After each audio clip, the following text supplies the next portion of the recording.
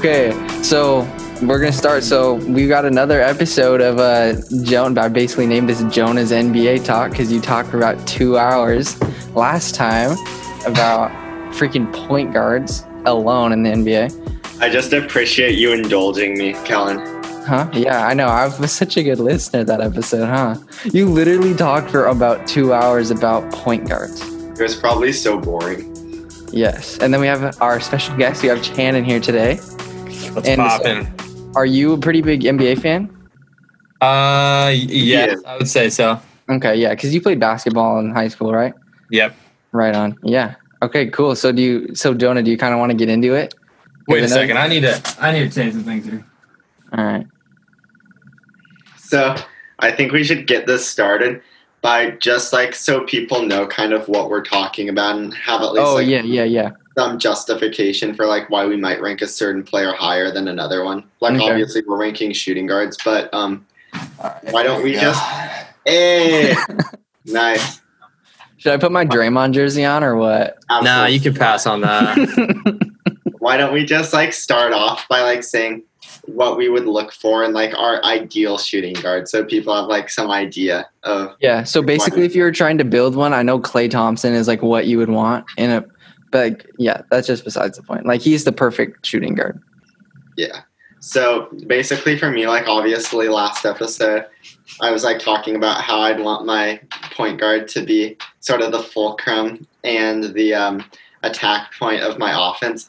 So basically, what I'm looking for in a shooting guard is sort of a complementary piece who would ideally have size and quickness to defend the quickest or the best perimeter player on the other team. And I also want a complementary piece on offense who isn't necessarily the straw that stirs the drink of my offense, but is a guy who can knock down open shots and maybe from time to time create his own basket in sort of a late shot clock isolation scenario.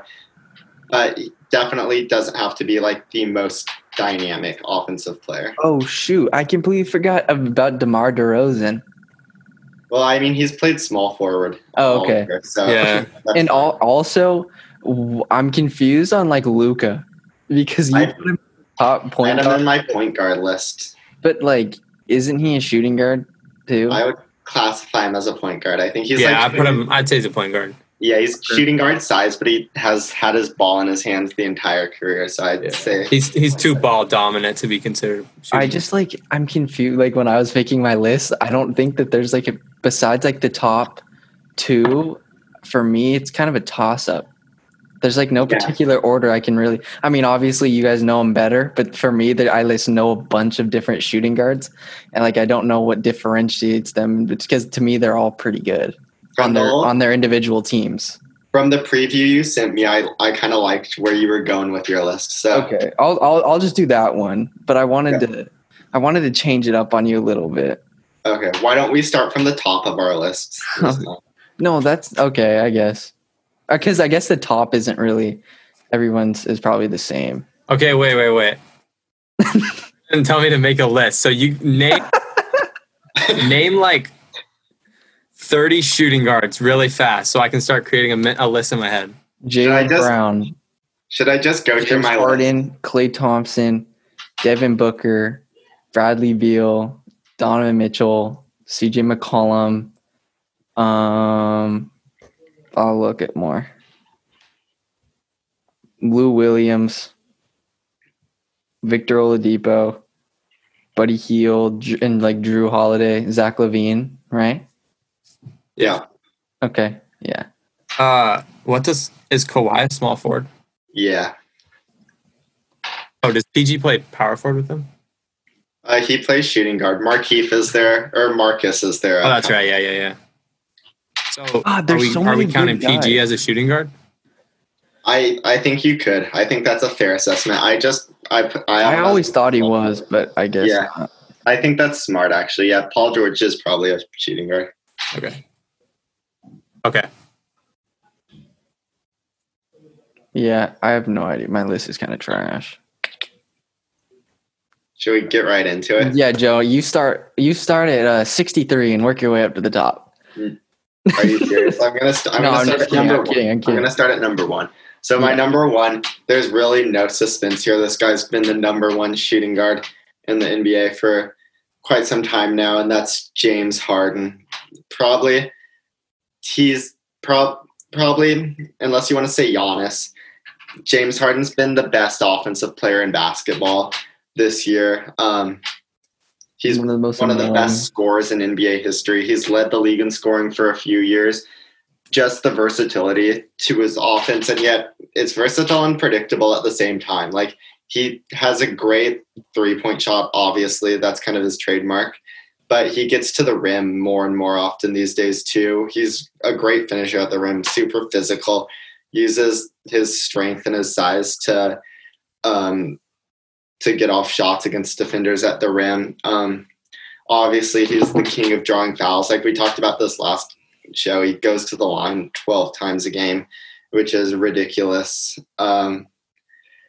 Even on his off nights, he's good for like 25 points. So I don't really think it's up to debate that James is the number one. Also, I'd be remiss if I failed to mention, I really like the way he's improved his defense this year. I know it's gotten a lot of attention, how in like this Rocket small ball scheme, he can hold his own against switches in the post, and sometimes they even have him matched up on power forwards and centers. But I also think unless it's against like the quickest guards in the NBA, I think he holds his own on the perimeter too. He's got tremendous hands. He gets his hands in passing lanes.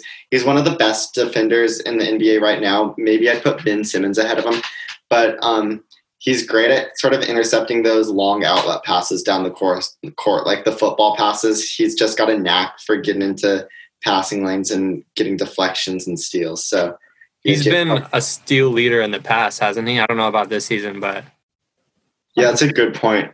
I bet he has.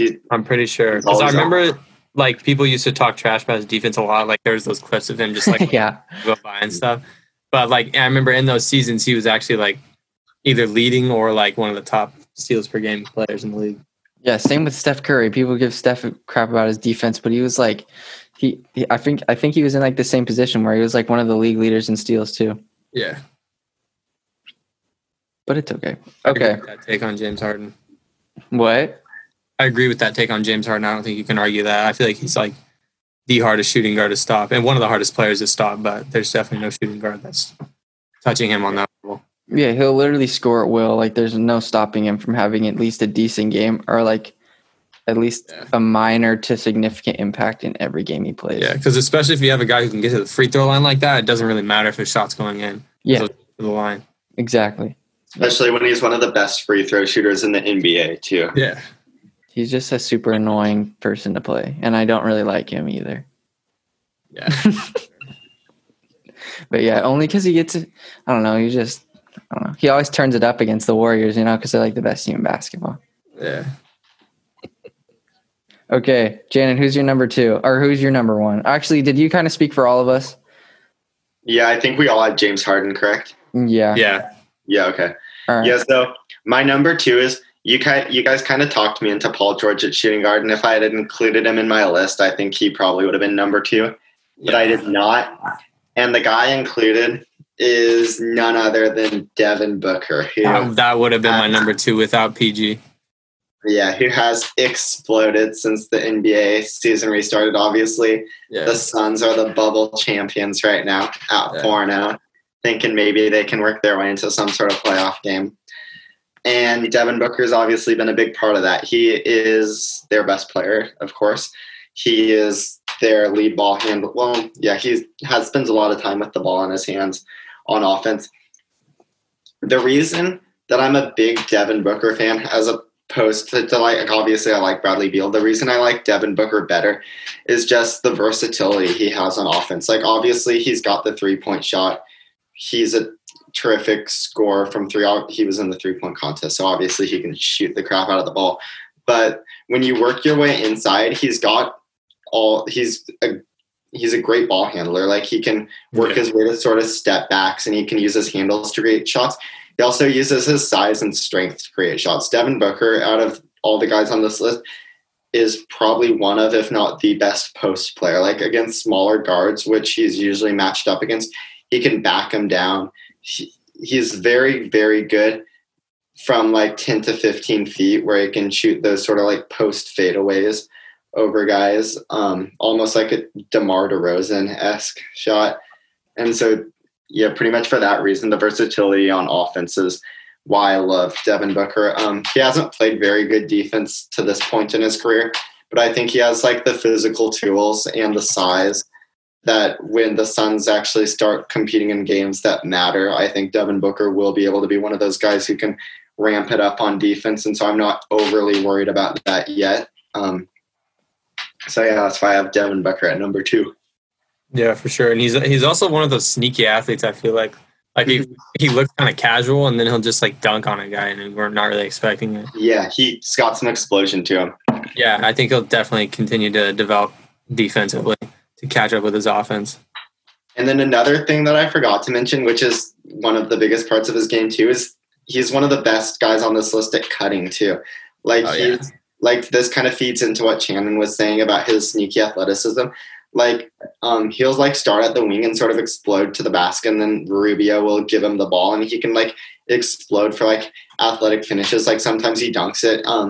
He's really good at those like reverse layups too. So he just uses his cuts to create those explosive finishes at the rim. Yeah, Klay Thompson's definitely the second best point guard in the league. Okay. I thought of Klay when he was talking about cutting off the ball, because I think Klay's probably the best at that, moving the ball. That's fair. I don't know. He's like one of the only people that I've watched play a lot, and like, I don't know. He's so good. He's so good. I know I've given this spiel a few times before, but I'm just, again, so worried about what Klay is going to look like coming off his injury, because obviously he's going to be fine, dude. He's got great size. He's probably got one of the best shots in NBA history, got quick, high, fast release. But I just have trouble seeing how he's going to generate like the volume of shots when he's like less explosive as an athlete, a little bit slower, not generating as much space coming out of screens because he doesn't like get by him that fast. Like I have no problem imagining him hitting 45% of his 3-pointer attempts. I just don't see how he gets more than I don't see how he gets up to the volume he had before from beyond the arc. I don't think he doesn't have to make shots from beyond the arc to have an impact in the game. His like mid range has been improving and his finishing's been improving as his like careers went on. Of course, but if we're talking about Klay Thompson as the second best shooting guard in the league, I think you kind of need that 3-point shot to be in full effect in order for that. Yeah, for sure. And with the injury, he might lose some of his explosiveness, which will make it harder because he's a player who like I was saying, he's great off the ball, coming off screens. That's how he gets a lot of his open looks. And so if he loses some of that explosiveness, he might lose some of those looks. But you never know. Only time will tell. Yeah, we'll just have to see. Yeah, and then like for the rest of the guys, I don't really watch them play a lot. So it's like a toss up for me. I just like their big names in the NBA. So I don't really know. Yeah. After this, it's basically. Should I get into numero tres? Yeah, who'd you have? Bradley Beal. I mentioned this guy before. He's one of the NBA's premier scorers. In fact, I think he was number 2.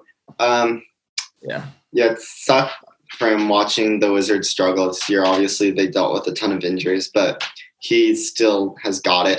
He got snubbed from the All-Star game, and he kind of seemed bad, dude. Yeah, he seemed to take it personally, and he kind of went on a scoring binge after that. He was dropping 40-point games on the regular. Yeah. He gets it done from everywhere on the court. Yeah, he can do everything offensively for sure. Yeah, for sure. It's just going to be nice seeing Johnny come back next year. Oh, yeah. And maybe the Wizards can play some competitive basketball again. Yeah. Yeah. But, it's hard to ignore a guy who can put up 31 points a game on high efficiency. So yeah, he's nice. Yeah. Okay, who's your number 4? Number 4, I had a guy who, it's kind of a cliche at this point to say this guy's the most underrated player in the league, but he does go underappreciated in my opinion, and that's Jrue Holiday. So often we talk about guys like Damian Lillard and Bradley Beal and like Steph Curry who can kind of transcend a game with just elite scoring and just kind of take over a game offensively. But Jrue Holiday is a guy who can completely cancel that out on the other end by being one of the best defenders in the league, and it just somehow doesn't get the same recognition. But I think out of the guys on this list, he's obviously the best defender. He's so quick. He's so strong. He's probably the toughest guy to screen in the NBA. Like, he gets over every screen. It's just so ridiculous. And then sometimes when he decides to go under the screen, the offensive player will think they have an angle to the basket coming off the screen, and like, bam, there Jrue Holiday is. Like, he understands the angles so perfectly. It's just so impossible to score on this guy. On the offensive end, he's a decent shooter. He can have the ball in his hands a little bit. Like, this is a guy who's played point guard at times in his career, so he is passable with the ball in his hands. He's a less dynamic offensive player than he was at points in his career. Like, he's not a guy who you're just gonna trust ISO to get you a bucket, but he's more than capable on offense, and that combined with the defense is enough to make him number 4 in my opinion. Where's my boy Donovan Mitchell on your list? He's coming up. Is he in top 5? He's not top 5. Oh, I don't know about Jrue Holiday at 4. Yeah, Donovan Mitchell's a savage, dude. I think Donovan Mitchell's better than considering Jimmy Butler a shooting guard or a small forward? I have him as a small forward. Okay. Yeah. But I am very high on another Miami Heat shooting guard. Tyler? No, the other one. Oh, I have no idea. Duncan. Bro. Who? Are these shooting guards like based on this season only? I don't know. NBA you can do whatever you want. So weird these days. It's kind of it's almost like a matter of opinion what position you think a guy plays. I feel like so. Yeah, no. I mean hybrid players. I mean like just this list. The list. Yeah, sorry, I didn't explain this to you, but I always do it like if there was going to be a season starting tomorrow, who would I want on my team? Okay. You want Trae Young, Dylan Brooks, yep, OG Anunoby, of course, Pascal Siakam, and Brooke Lopez, right? Brooke Lopez. That's your dream lineup. That's his dream lineup. Maybe putting Jrue instead of Dylan. Dylan's been letting me down. You can't keep changing. You got to stay loyal. Ride or die with your lineup, Jonah. Sorry, Dylan. All right, Shannon. Most ridiculous thing. Tell me why you disagree with Jrue. I don't know. I guess I'm looking at it now. I guess there's not really a better option. I mean, there are a few guys who I would be okay with taking. Like, I would say, yeah, there are definitely some names down there. Honestly, well, I mean, not anymore. But I would take a healthy Victor Oladipo over that for sure. But okay, yeah, he kind of had a rough return. It seemed like. Yeah, I would agree with that. I guess that's not that. No. So where are we at in your? And are we like Jaden? Where are we at in your list? Like, did you even say any? Me? I've agreed with the take so far. Okay. This is the first one where I was like not totally sold. Yeah. Now, yeah, okay. If Jimmy Butler's a small forward, then I'm okay with Jrue Holiday at 4. Okay, sounds good.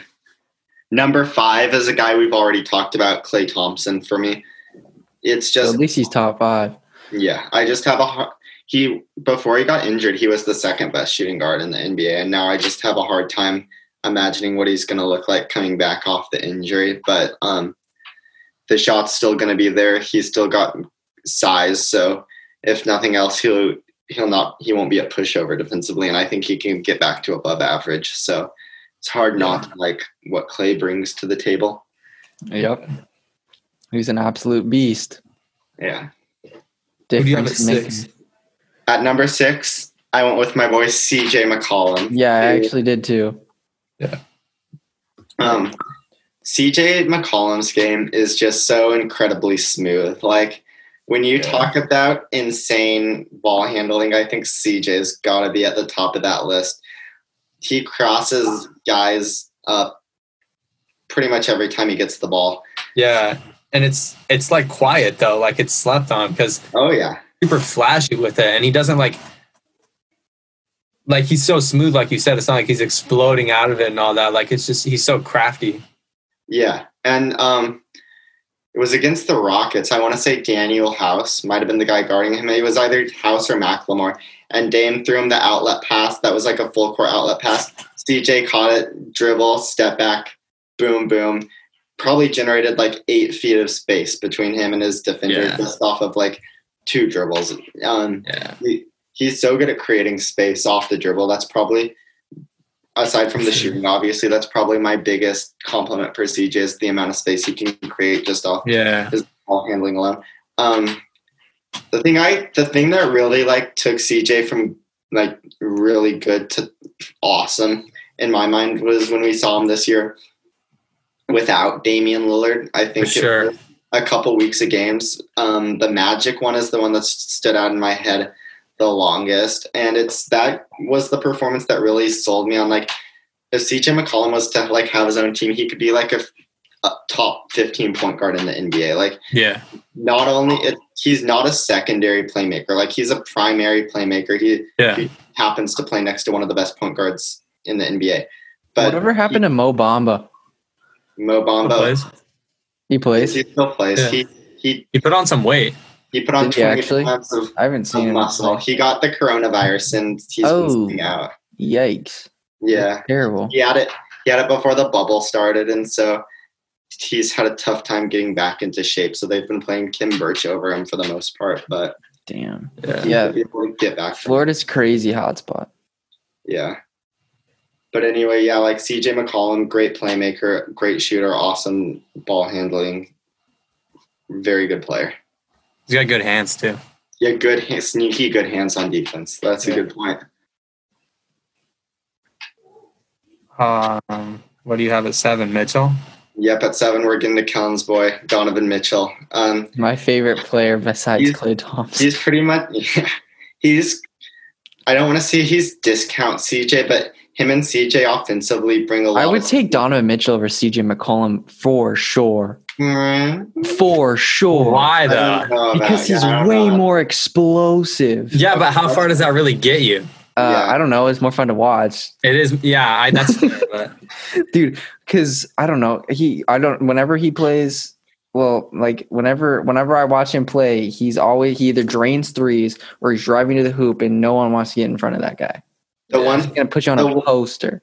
The one thing that could elevate Donovan Mitchell ahead of CJ McCollum, in my opinion, is defense. Like, obviously, he's a tremendous athlete. He's got very good size for the shooting guard position. If he could play consistently really good defense, which I know he's capable of, that would love CJ, but he just doesn't. He's a little bit underwhelming there. He doesn't get into like a stance and lock in as much as I would hope. He's kind of okay with listening a little bit. I just feel like if I had to pick, like, because like say Dame was hurt or something, and you could have a choice between like Donovan Mitchell or CJ to keep you in a game, I don't think I would keep CJ, because I feel like CJ sometimes, I don't even know, I could be talking out of my ass right now, but I feel like he's sometimes a slow starter, and like I feel like Donovan Mitchell, I don't know, I just would have more faith in him. I'm taking CJ all day. Yeah, I take CJ too. I think Kellen made an interesting point. Like CJ oftentimes, like he definitely plays his best basketball towards the end of the season, and he's kind of known for like heating up for the playoffs. But if I had to pick a guy that was gonna like score 40 points, I would pick Donovan Mitchell over CJ McCollum. I would pick CJ McCollum because he just gets his shot off in a better variety of ways. Yeah, and also like you were talking about, Jonah, he can distribute the ball exceptionally. Oh yeah. He could be a 10 assist guy if he wanted to. Yeah, and play with Dame. And so I guess now we're on to number 8, and I will say, if I had put Jaylen Brown on this list, I put Jaylen Brown as a small forward, but he would have been right here on my list, right behind. Okay, good. So, Jaylen Brown's sick. Yeah. But at number 8, in the absence of Jaylen Brown, I went with a guy who took a huge step forward this year, and that's Shai Gilgeous-Alexander. Dude, he's a bucket. Oh, yeah, he is a bucket. He is. He is just so imaginative on offense. Like, he is one of those guys who, if if I didn't know who he was, I would have thought he'd been in the league for 8 or 9 years, because he's that sort of like, he's that mature on offense already. Like unlike a guy like John Morant, he's just going 100% all the time. Shai Gilgeous-Alexander kind of casually comes off the pick and roll, kind of works his way through the mid range. He goes so slowly. Kind of reminds me of CP3 a little bit. Yeah, he's just so deliberate, and maybe he's like taking a lot of notes from CP3. Yeah, I bet you're right. Yeah, CP3 is one of those guys who definitely could be like a great coach or something. Yeah, Shai is just such a like deliberate player. He's got, one of the things I always notice about him is, out of all the players in the NBA, he has the best like handles in like a super confined space. Like, he can be boxed in by like 2 defenders off the pick and roll, like if they trap him or whatever, and like he can like get his way out of it and put up some floater. And he's got a great like soft touch on his floaters, and he gets that shot to drop a lot too. He's been working on a step back 3, which has gone in more often as the season's progressed. I think he's an above average 3-point shooter at this point in his career already. That's what I was going to ask. I wasn't sure about that. I want to look up his. And if he's below average, I bet a lot of it is because he does like sort of take those tough off the dribble shots. Like he's far from like a catch and shoot. The shot will develop too, though. Yeah, for sure. Yeah, and it looks good. Like as a young player, I don't really care how much the shot goes in as much as like, does the shot look good and is he confident shooting it? And Shai is definitely confident and the shot's looking pure. So I have no concern about whether or not it will fall eventually. Yeah. On the defensive end, I definitely see Shai as a guy who would be capable of guarding the best offensive player or the best offensive guard on the opposing team. I want to say he's 6'6", 6'5", 6'6". He's 6'5". 6'5", yeah. 6'5". I think he's got a plus wingspan. Like he's a long kid. He's quick on his feet. He's pretty much everything you'd want for at least for like the profile of a defensive shooting guard. So yeah, I think there's a lot crazy. Yeah, I think there's a lot to like about Shai. Was he League Fits MVP? Do you remember, Jonah? Shoot. That's a good question. He was up there. He was first team. I'm trying to remember. I think you're right, though. I think he was MVP. Which getting that, I think that has to work. Low key might bump him up a little bit. Yeah. Yeah. So yeah, Shai is definitely a guy who even though he plays for one of my least favorite teams, I like him. Least favorite teams? You don't like the Thunder? Yeah, I'm not a Thunder guy. Why is that?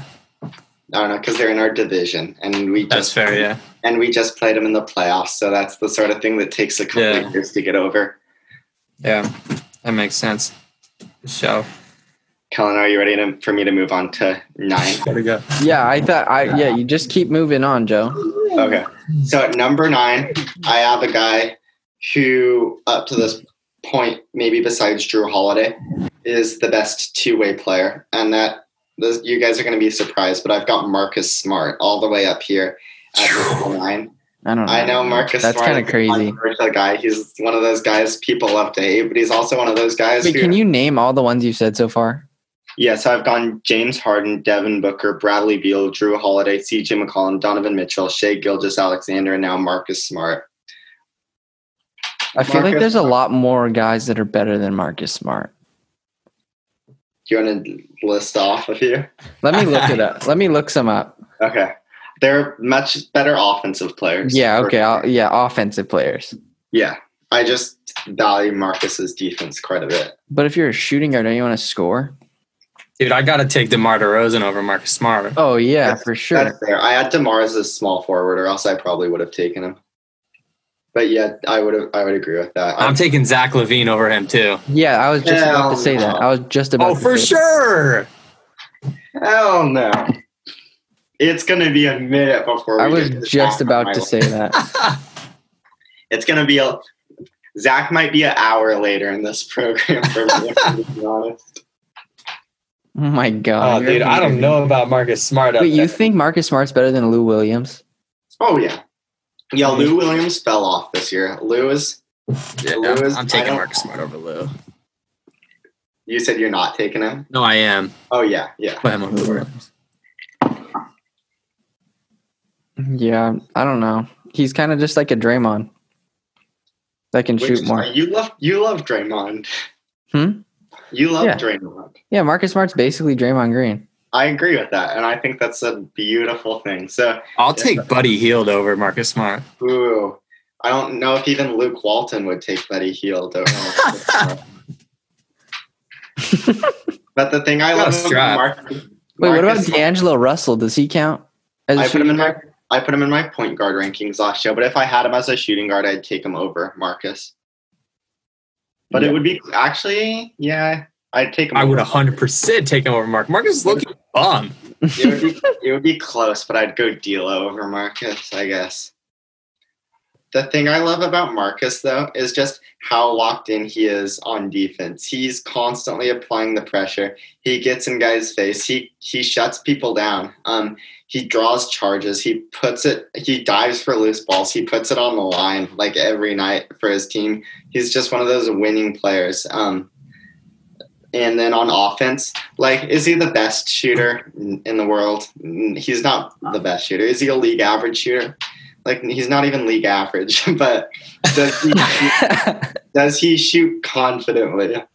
And I would definitely say Marcus Smart checks that box. And the reason I think that is so important, because if you shoot confidently and if you're not afraid to just launch, like, your defender's going to guard you and you're going to be spacing the floor. And so at that point, like, what really is the difference between 34% and 37%? Like, I think that's just splitting hairs for me. As long as you... Yeah, 34% is what he's shooting, so... Yeah. Oh, it is? Okay. Yeah, so as long as your defender's out there guarding you, I don't really care. Like, he doesn't have to be JJ Redick. Like, as long as he can have his defender respect him, as long as he's not afraid of shooting, I'm okay with that. And he's been their backup point guard this year, too. Like, I think he's been a better backup point guard for them than Brad Wanamaker. Like, he can definitely create with his ball in his hands. Wait, so what number are you saying he is? I had him at number 9 on my list. I just can't do that, dude. I can't say he's top 10 shooting. Okay. Yeah, that's okay. That's okay. Jonah just has his guys, and if it's controversial, so be it. He likes to add a little bit of controversy. I mess with that, though. Yeah, that's cool. But he's a freaking bomb. Yeah, I only really remember him from when the Ducks played Oklahoma State in the tournament. He was Oklahoma State's guy. Oh, he was? Marcus Smart? Oh, yeah. Yeah, that's right. Yeah. Yeah, a few of these guys are, like, on the Oregon Duck hit list, because we're going to get to Buddy Hield later, and that might bring back some bad memories. Yeah, Buddy Hield went off that game. He had, like, 40-plus points. Yeah. Dude, I'm taking Bogdanovich over Marcus Smart. Okay, I like that. Actually. They're in the same tier for me. So that means Bogdanovich is top 10. I'm perfect. Over Marcus Smart? He's 9. I'm Bogdan's top. Ken and I am perfectly okay if you want to put Bogdan in your top 10. I like him a lot. That's awesome. He's got a strap. He's got a what? Strap. He can shoot it. Yeah. He just dropped like 30-something? Yeah, against the Pels. Yeah, he was helping us out a little bit by just respect for that. Packing the Pels suitcases for him. You know what? I didn't realize that Andre Iguodala is still playing, because, like, he got traded to the Grizzlies, right? Or he got picked up, and now he's on the – how did the Heat pick him up? Was there another trade? Justice Winslow and James Johnson for him. Oh. And Dion Waiters. Are the Heat, like, actually in the picture in the East, or what? Oh, yeah. I like the Heat a lot. Me too. We'll probably talk about it when we get to our NBA playoff preview, but I've got some hot takes on the mic. Are we going to do that tonight? Oh, I think the shooting guard list will take up enough time, but we can do it. We should do it once the brackets officially come out, and we can do our playoff predictions and previews. It just really sucks that the best team in basketball is not playing right now. Well, I mean, I think just because Giannis hasn't been playing, like, substantial minutes, I'm not ready to say the Bucks aren't the best team anymore. Shut up, dude. Hey, Shannon, you think that the Warriors can get back to where they get back to title contention next year? Next year? Yeah. No. I'm gonna ask every guest that comes on that question, and everybody's gonna say no, except this guy. Can I move on to my number 10 now? Yeah. Are you guys ready for the bombshell? Yeah. Number 10, Duncan Robinson. All right, let's hear why. Duncan Robinson just finished having the best shooting season in NBA history. He's shooting, let me look this up, but I want to say he's shooting damn near 50% on 8 attempts a game, which is just insane. And like 50% on 8 attempts a game, that means you're making about 4 a game. That means you're making about 12 points a game on threes.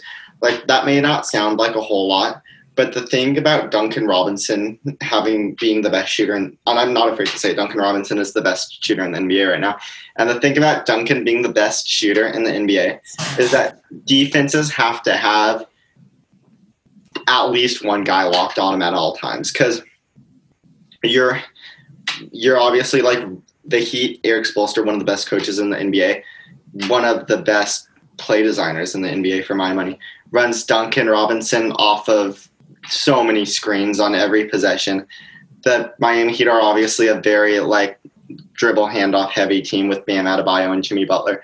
And so the thing about that is like when you've got Duncan's guy chasing him around on screens, that automatically like diverts the defense's eye and like puts a big chunk of their attention on one guy. Cause like a lot of times defenses are throwing some of their best guys at Duncan. And then also when he comes off screens, that takes the big man out of play for a second too, or whoever's setting the screen, that takes their defender out of play because they've got to hedge the screen. So basically what Duncan Robinson does, it warps and bends the defense so much that it's almost incalculable like how much it can benefit the Heat offense. And it just opens the offense up for like Jimmy Butler to ISO or like for Bam Adebayo to have a post up, because Duncan Robinson is on the other side of the court, like wreaking havoc on the defense. And I just think that's such a valuable asset. There's so many good young players on the Heat right now, actually. Yeah, for sure. Because didn't you have like Kendrick Nunn and one of your top point guards? Not one of my top point guards, but he cracked the top 45. Okay. I thought he was higher up. So basically what I'm hearing is he's the best shooter in the league. Best shooter in the league. If you wanted to say that, I wouldn't disagree. No, but that's it. Like, I'm confused about what else he's got. Oh, the best shooter in the league. Yeah, I mean, yeah, that's what he's got. That's pretty much it. Like, he's not a well-rounded player. I'm not gonna fight you on that. On defense, like, dude, what is your criteria? What do you mean? Like, I mean, obviously, because at the beginning you said like it's a guy that you want to have good defense, and then offense. Yeah, I'm not gonna tell you Duncan Robinson should be making any All NBA defense teams. Like, he's not the quickest. But he's your number 10. Yeah, he's not a guy who you're going to be throwing on the best offensive player on the other team. But this is something that gets overlooked with Duncan Robinson. Like, he's 6 feet 6 inches. Like, he's a tall, long guy. Like, he's just because he's not the fastest, not the most athletic, he's not a pushover on defense. Like, teams aren't singling him out and picking on him like they would a Trae Young. Like, hey, Jonah, are you going to watch UFC tomorrow? UFC? Maybe.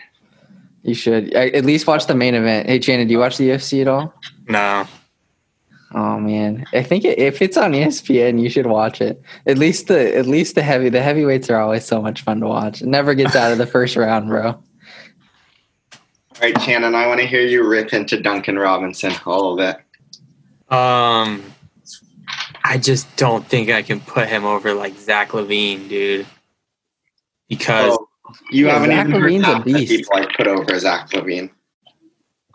Because Duncan Robinson is the best shooter in the league, apparently. I mean, season, but I mean, Seth Curry, hasn't he been the best shooter in the league in a season? On less volume, though, and on easier attempts. Like, if you watch some of the attempts Duncan Robinson is taking, it's like insane. Because like think about running off a screen, getting the handoff, like you're facing the sideline, set your feet towards the basket, defender flying in your face, drills it, and that's what probably I would say a good 60% of his attempts are.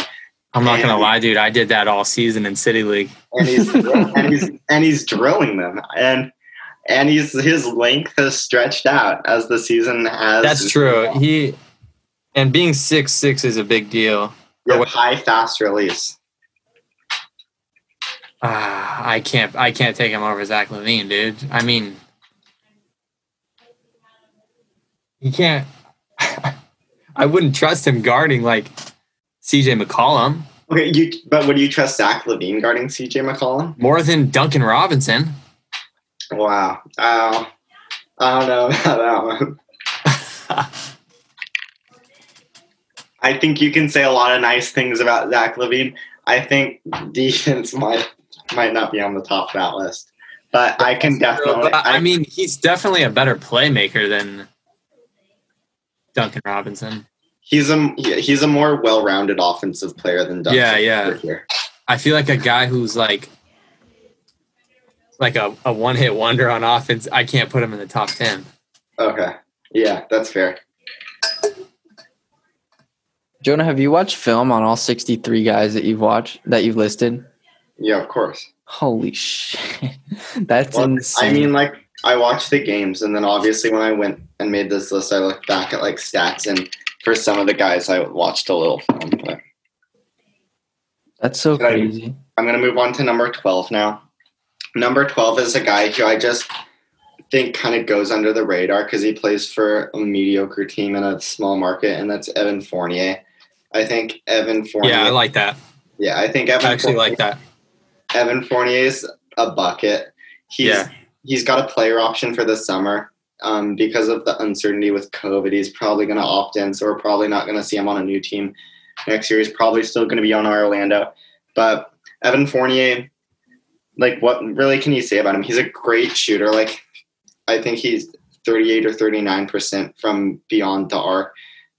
He's great from the mid-range when he's got the ball in his hands. He's one of those guys who can shot fake a couple dribbles into like an elbow jumper, and he's super good at that.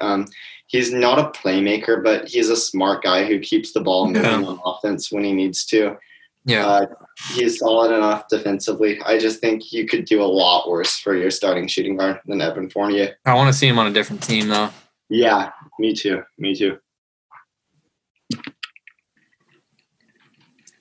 Colin, thoughts on any Evan Fournier thoughts? I don't know who the hell any of these players are. So, like, that's okay. I'm not qualified to talk.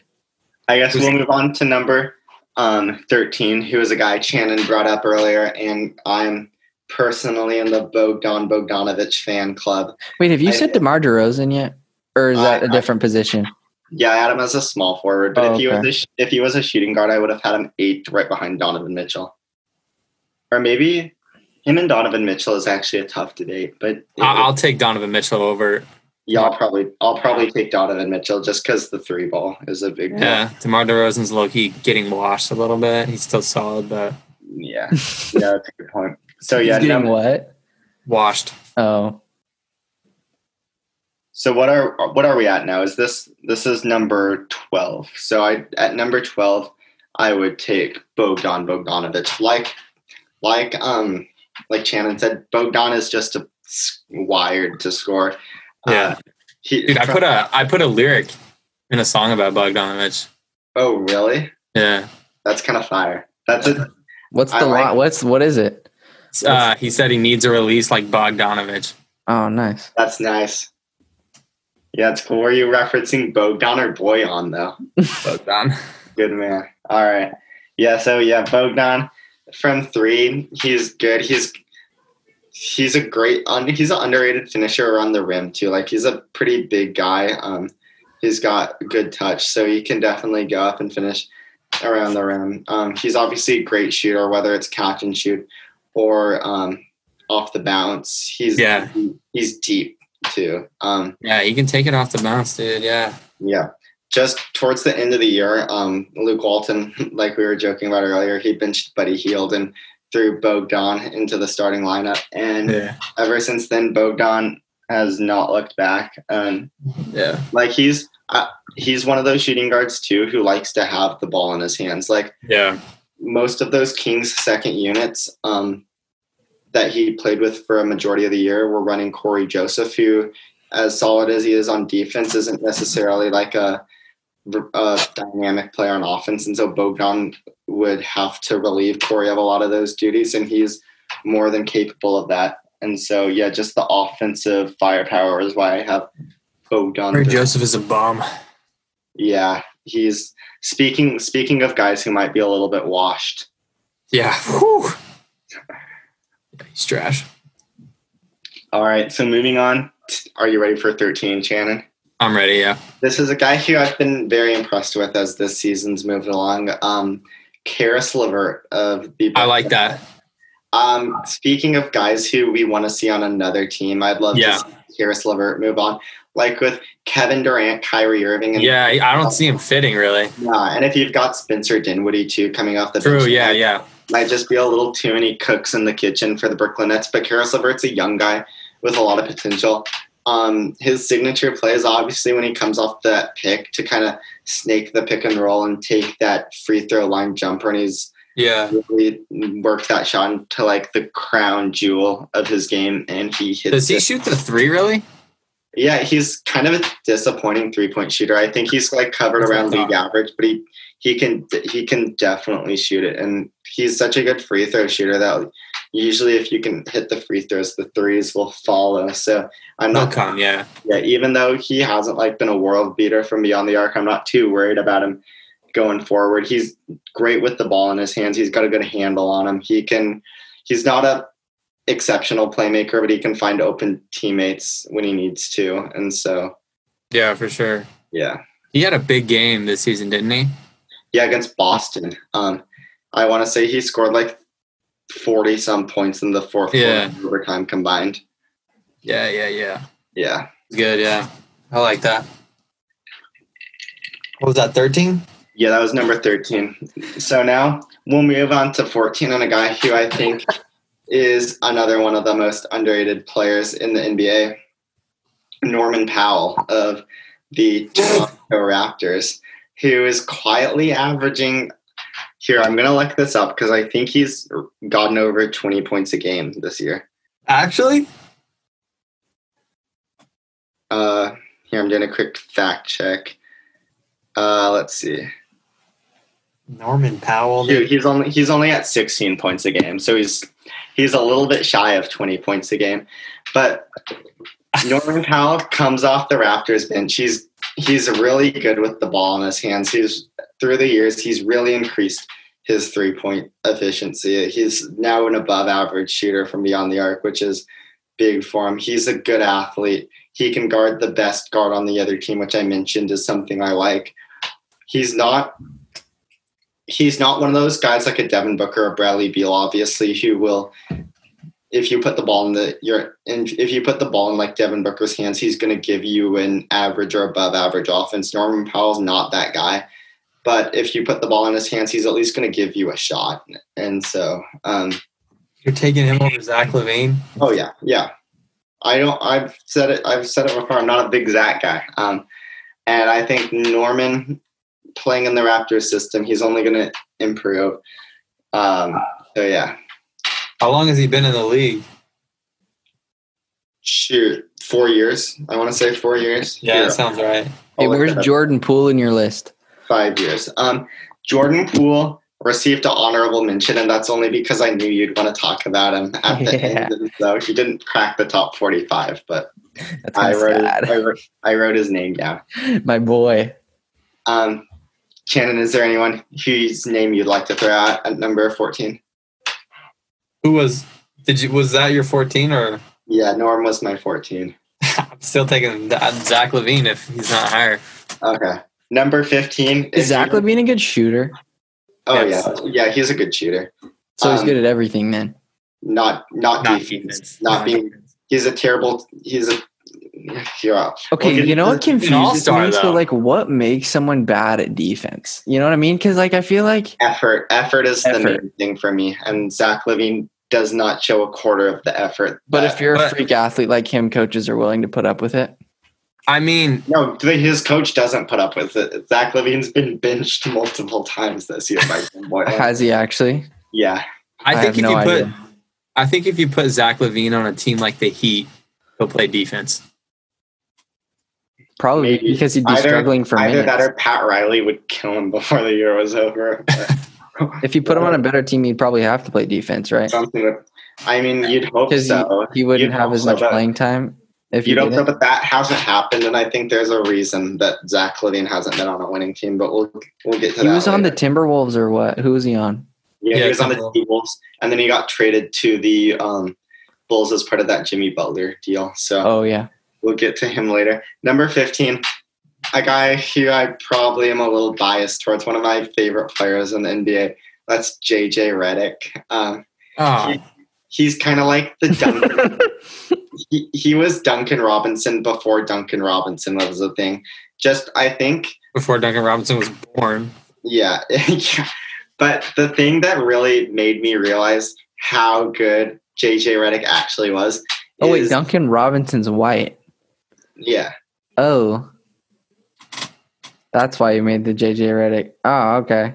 I was thinking he was a completely different player. Oh wait, I know exactly what you're talking about. I've seen him doing an interview before. I do know who this is. He's very cool.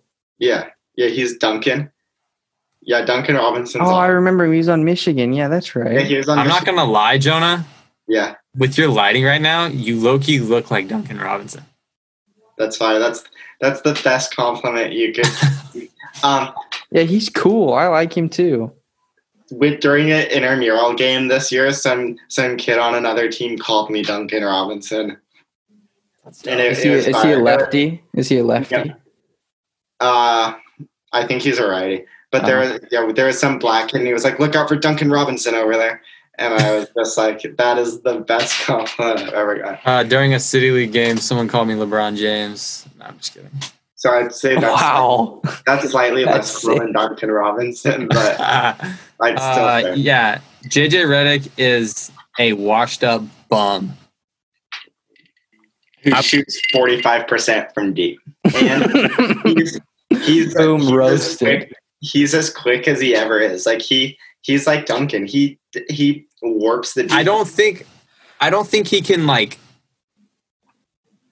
I don't think he can pass the 3-point line with the ball in a good way. He doesn't need to. For me, he doesn't need to. I will take Gary Trent Jr. over him. Okay, we'll get into Gary too, because Gary, I had to use all of my willpower to not put Gary way higher on my list. But dude, no, I'm taking if I'm building a team right now, there is no chance I take JJ Redick over Gary Trent unless I have like $500,000 left and I just need someone to be a voice in the locker room. I think that's a good point. Like if I'm starting a franchise, I want Gary Trent, but if I just want to win a game tomorrow, I'd probably put JJ Redick. Tomorrow, I'm taking Gary Trent all day. I'm taking Jordan Poole. JJ Redick might give you like 3 threes. And he just is such a high IQ player on offense. Like he's never in the wrong place on offense. He's always in the right place. He's a sneaky good cutter. Like he knows how to leverage like his 3-point shots into easy attempts at the rim. He probably gets like 2 or 3 layups a game just based off of how good he is on a cutter. As a cutter, he's a terrible defender. I'll give you that. Dude. He's probably one of the worst defensive players in the league. Jordan Poole, I'm looking at his stat. He really did actually turn it up later in the season. Yeah. Well, I mean, he was playing on a team. Yeah, it was nobody. Yeah, it was. He is a nobody, though.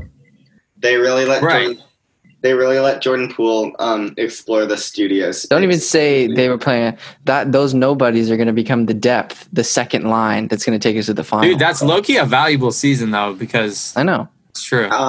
Jordan Poole wasn't even the best young Warrior shooting guard this year. Who's that one dude? I'm taking Michael Mulder over him every day. Who's the one? Really see Anthony Toscano Anderson, the Hispanic. No, who's the guy who is actually like good. Alec Burks. Eric Paschall. Burks got traded. Who's the guy that? I think he gave the Blazers buckets. Yeah, Alec. No, it's Eric Paschall. No, Pascal's not a shooting guard though. No, I don't think it was a shooting guard. Oh, you're definitely thinking of Eric Paschall or Damian Lee. Oh yeah, no, I think it's the Paschall guy. Yeah, it's Paschall. Wait, when we were at the game, Jonah, Burks went off. Yeah, I think Shannon was talking about a different game, though, maybe. No, yeah. Yeah, but Burks definitely went off against us. And he was one of the better – he was actually one of the better shooters on the Warriors for, like, while he was on the team. Oh, yeah, and then Burks went off against us again on MLK Day before Dane had to hit the game-time bucket in his face. Oh. Yeah, so if we're going to move on to number 16 on my list is a guy who has been worrying me a little bit. Maybe he's going to be washed up one of these days, but he's coming off probably one of, if not the best season of his career. So I think it's a little too early to write him off.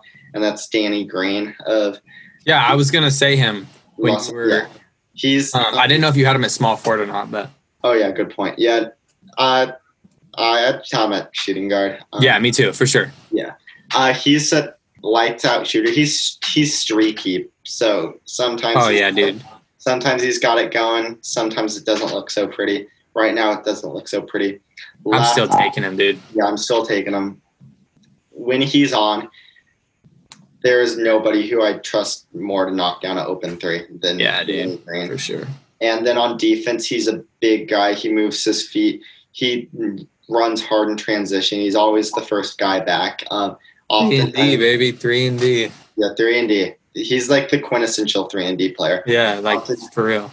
Oftentimes he's like trusted to pick up the best wing defender on the other team or the best wing offensive player on the other team, and he's big enough to do perfectly fine in that regard.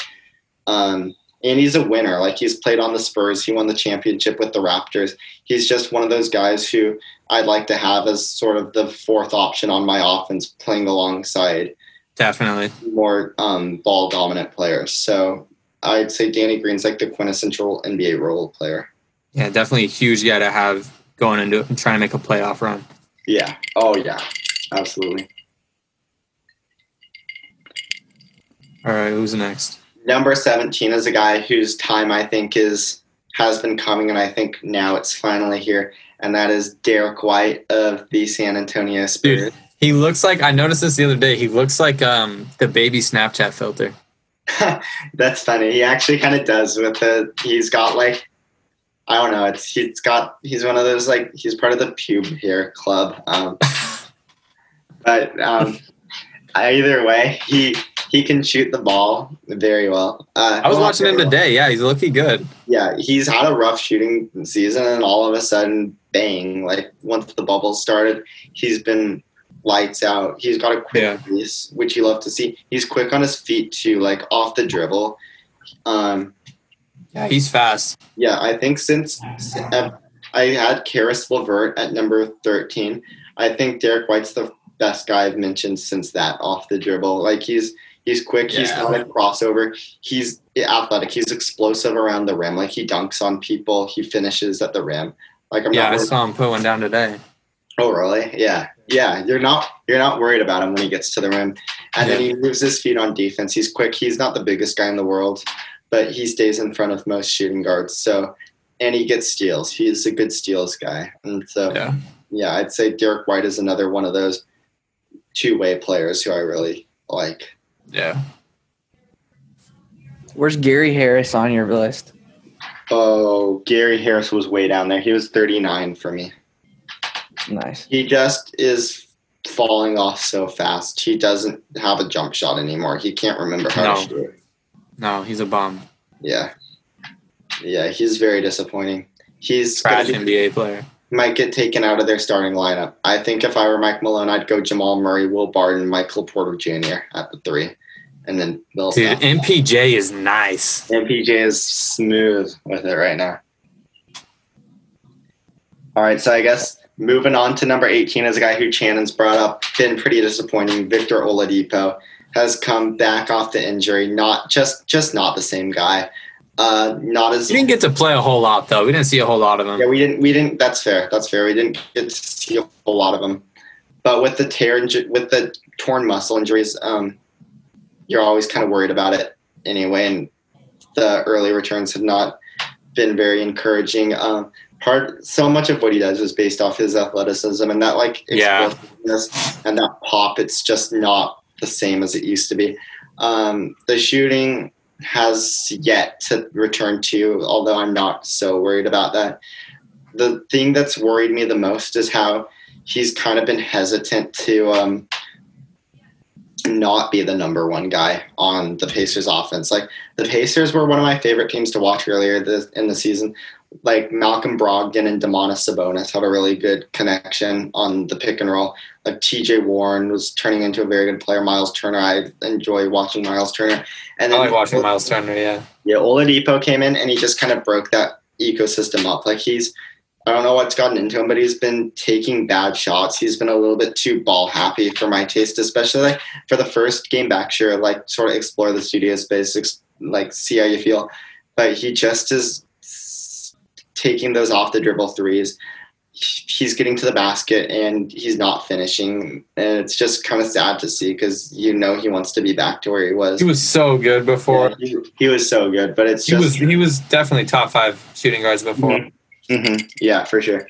But it's just not the same so far. It sucks. Yeah. He needs like therapy or something, like mental therapy. No, for real. Like he's like Jonah was saying, he's like taking bad shots. I feel like he's just trying to force his game. Yeah, that's a good way of putting it. Yeah, he's been forcing it a ton since he's come back. Number 19 is a guy who I've always been a little bit higher. He's a good singer, though. Victor Oladipo. I don't know if you guys. That's true. Yeah, he's not on Dame's level of musical prowess. He's not on freaking Lonzo's level. What are you talking about? Oh, Lonzo's trash. Victor Oladipo had an album, though.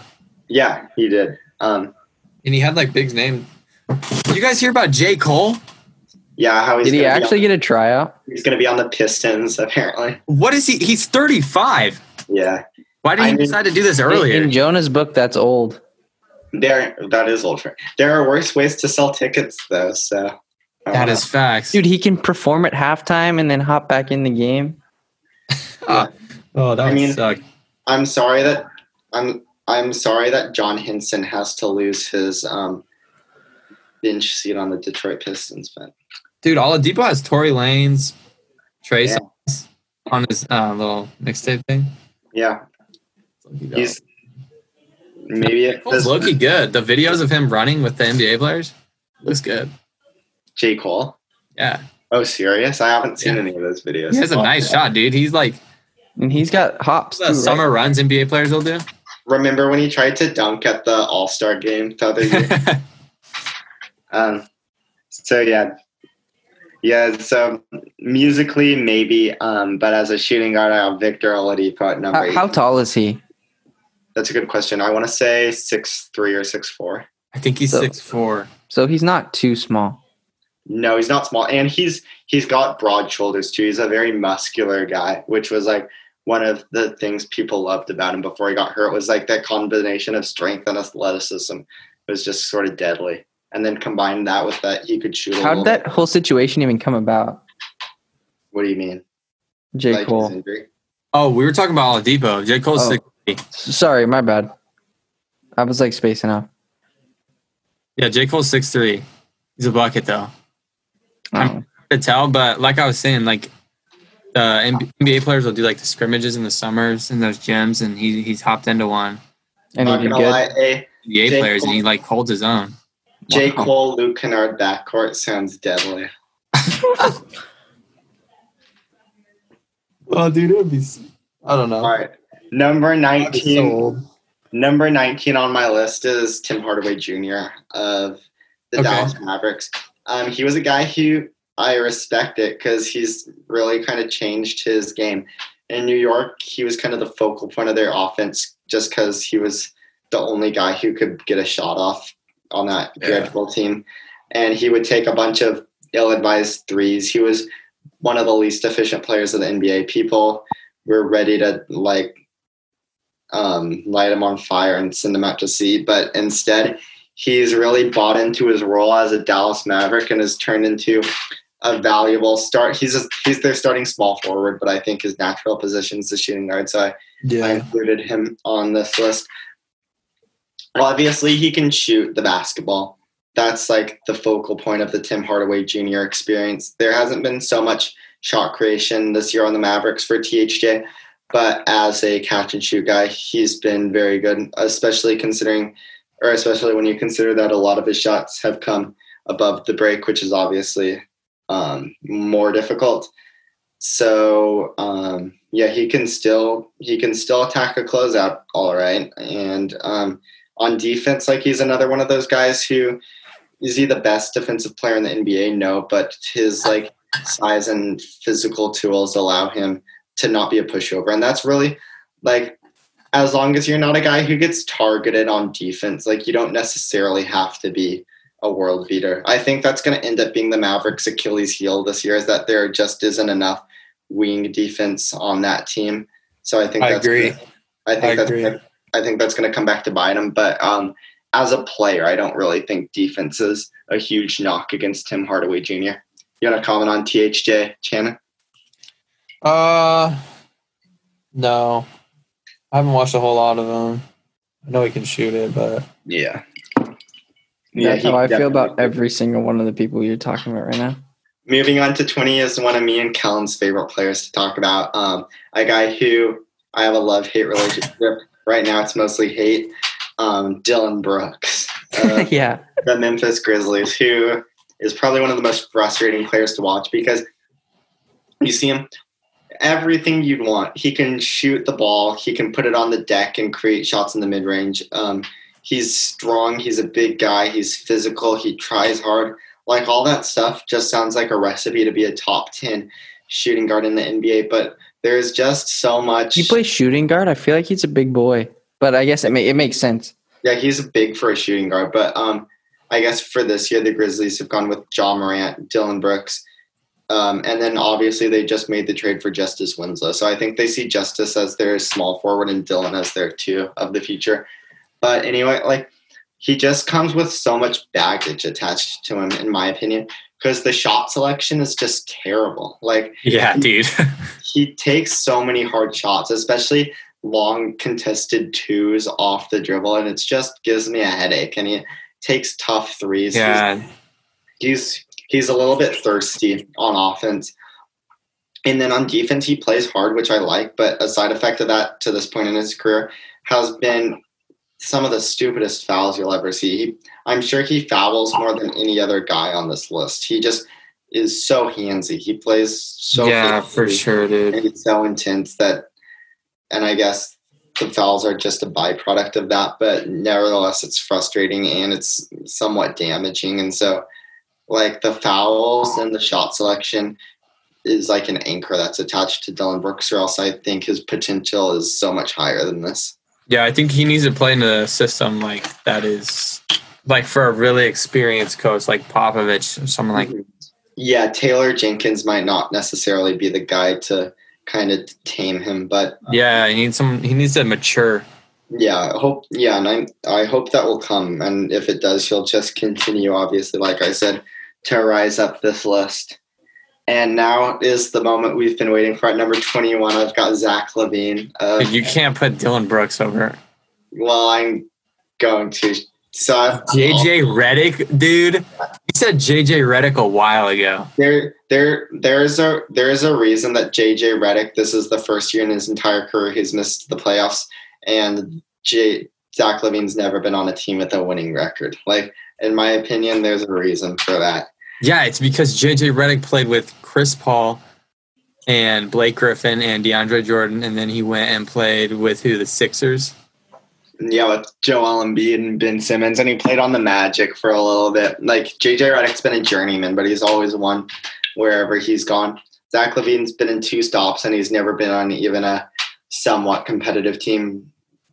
And I thought that. Never mind. Keep going. And the thing about Zach LaVine is, like, you're bad at defense and you don't want to try. Like, fine. Like there are a lot He's of averaging guys. 25, dude. Okay.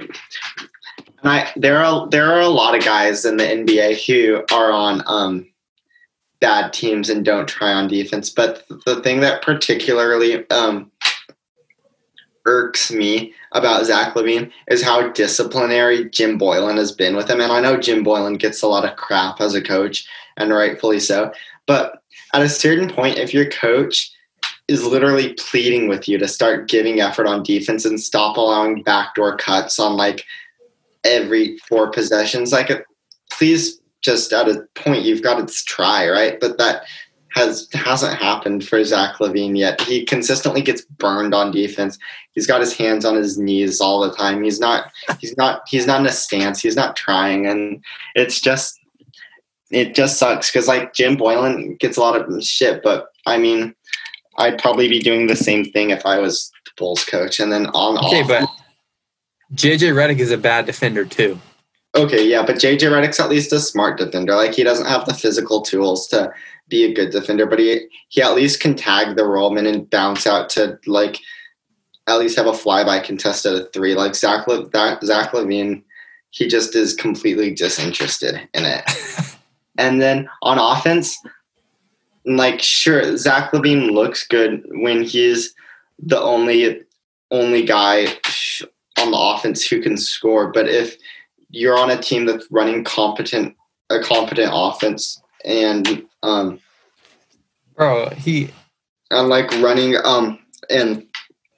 running like efficient plays and getting efficient looks, all of a sudden a Zach LaVine step back long 2 that maybe goes in 35% of the time, like that's not a good shot. Most of the shots he takes from 3, even though he is a league average 3-point shooter, like most of them are bad shots. Like, and he's an exciting player. Like I get that he can take tough shots off the dribble. I get that he is an awesome dunker. Like I enjoy watching him as much as the next guy, but most of his shots don't go hand in hand with good offense.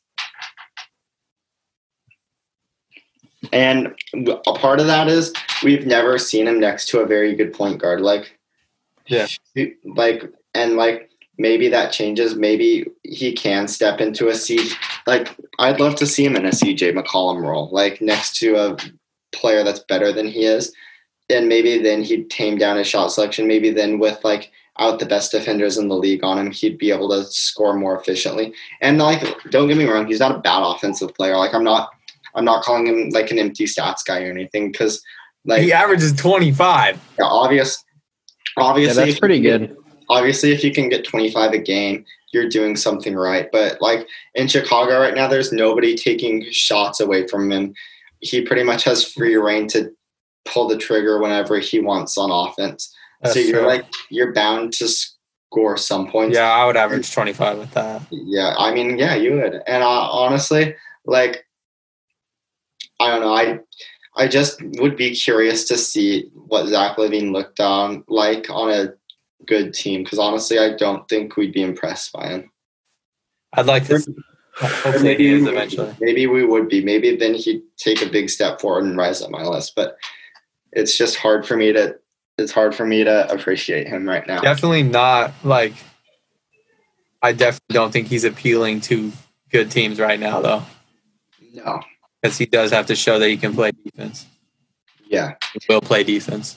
And he's like being coachable. I know this sounds like a bit of a bitch thing to say, that being coachable matters a little bit to me. No, it does, yeah. It does, for sure. Because like he couldn't fit into a system like that really like relied on a good coach, which like the best systems too. Like you couldn't. I keep talking about the Spurs, but you couldn't put him on the Spurs right now. No. Greg Popovich would never, or like, yeah, I don't even know. So I guess like we can agree to disagree on Zach, and like I'm open to. Zach's one of those guys who could easily move up this list because God knows he's talented enough, but I just need to see some more from him.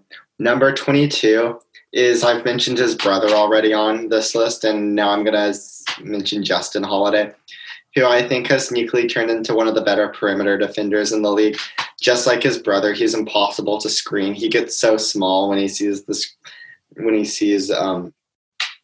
big man coming in. He always works his way around it. He's not a dynamic offensive player, but he's one of the best. Not one of the best, but he can. I'm pretty sure his 3-point percentage is well above league average, and I'm pretty sure I want to say it's inching up to 40%. And I'm gonna look that up right now. But yeah, he can shoot the ball even if he can't do much else.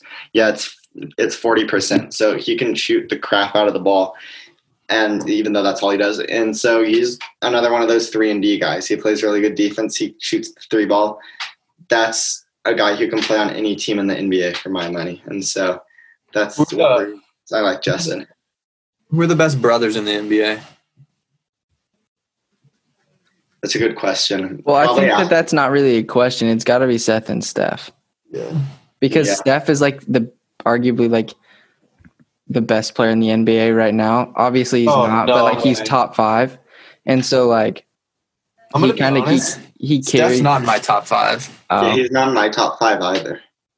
Well, that's your guys' problem. I'm gonna be honest. I don't know if he's in my top 10. That's an issue. Yeah, that's pushing it for me, but I'm okay with it. No, hear me out. LeBron, KD, James Harden, Giannis. I'm taking Steph over James Harden any day of the week. Kawhi. I take Dame over Steph's. Yeah, Dame. I'm taking. Hold on, let me think here. Why are you a hater? No, I'm honestly not. Steph is really, really good. But, okay, yeah, he is top 10. I was capping, but. He's not top 5, though. That's pushing. No, yeah, he's top 10. So I guess I'll bounce to number 23, who's a guy we've brought up a few times, Buddy Hield. Another guy who is not a very good defender, but he's a lightning bolt on offense. He is one of the best shooters in the NBA. He's such a versatile shooter. He can shoot it off the catch, off the bounce, coming off of screens. He's like one of those Duncan Robinson, JJ Redick. Even though he's not as good as those guys, he's versatile like those guys in that he can shoot in pretty much any situation. He's so much better than JJ Redick. Oh, I don't know. I wouldn't put him ahead of JJ. I think he's got attitude problems, though. But he probably's got attitude problems. Obviously, he lied about his age going into the draft. So if that's not a red flag, but who's that one guy who's they were saying was doing that? It was a while ago. With Thon Maker, is that? Yeah. And people are saying he's 40 now, but anyway, Buddy's comfortable putting it on the ground too. And even though that's not his forte and he's not the best around the rim, just having that sort of extra bit of versatility and dynamism is an added bonus, especially for a guy you're bringing off the bench. And especially for a guy, like we mentioned before, the Kings don't have a lot of great offensive weapons coming off their bench. So every little bit of production they can squeeze out of Buddy Hield is a big deal. So, I'd put him at number 22. I think he's a very good offensive player, but there's just not a whole lot else. I feel that. Anthony Davis, I would also take over Steph Curry, just saying. Ooh, wow. I think we're going to get a conclusive answer to that before the end of the season. I think the playoffs are going to kind of make or break Anthony Davis. We're going to learn a lot about him. That's true, because he hasn't really been in an actual winning situation before. So yeah. And for my taste so far this season, I think obviously it's the regular season, can't take a whole lot out of it. He's been a little bit passive for me. I feel like that makes sense though, because he's never been by himself always. And and he's playing with one of the best players of all time. But I'd like to see him player of all time. I'd kind of see him to be maybe a little bit more selfish, a little bit more authoritative. And he totally could be. LeBron wouldn't have a problem with that. Yeah, of course. Yeah, I think you're right. And AD's just a matchup nightmare, so he's got to take it. Oh yeah, dude. Yeah. You have, Yusuf Nurkic, and then coming off the bench, Hassan Whiteside. Blazers are a problem. The Lakers don't match up well against us. If we had a healthy Ariza and Hoodie, I think we could win it all this year. Mm-hmm. I think so. So number 24 on my list, we've touched on this guy before. Huge drop-off this year. Very disappointing. One of my favorite players, Lou Williams. He's so much better than JJ Redick. Dude, you can't tell me that you're taking JJ Redick over Lou Williams. On most teams, I'm taking JJ Redick over Lou Williams can give you a game winner. Oh, JJ Redick can give you a game. No, he can't. No, he can't. Because he can only give you a game winner if someone else creates the shot for him, in my opinion. Yeah, that's true. Yeah. Yeah, that's a good Williams can create a game winner and hit it. He can create a game winner off the bounce. But the thing is, okay, let's just do it in context of the Clippers this year. Here's a question for you, Shannon. Do you think, obviously who knows right now, because, Lou Williams has only played a couple of games and he's looked shaky, but let's say he's back to his best form of this season by the time we get to the playoffs. If you're Doc Rivers, do you have him in your closing lineup?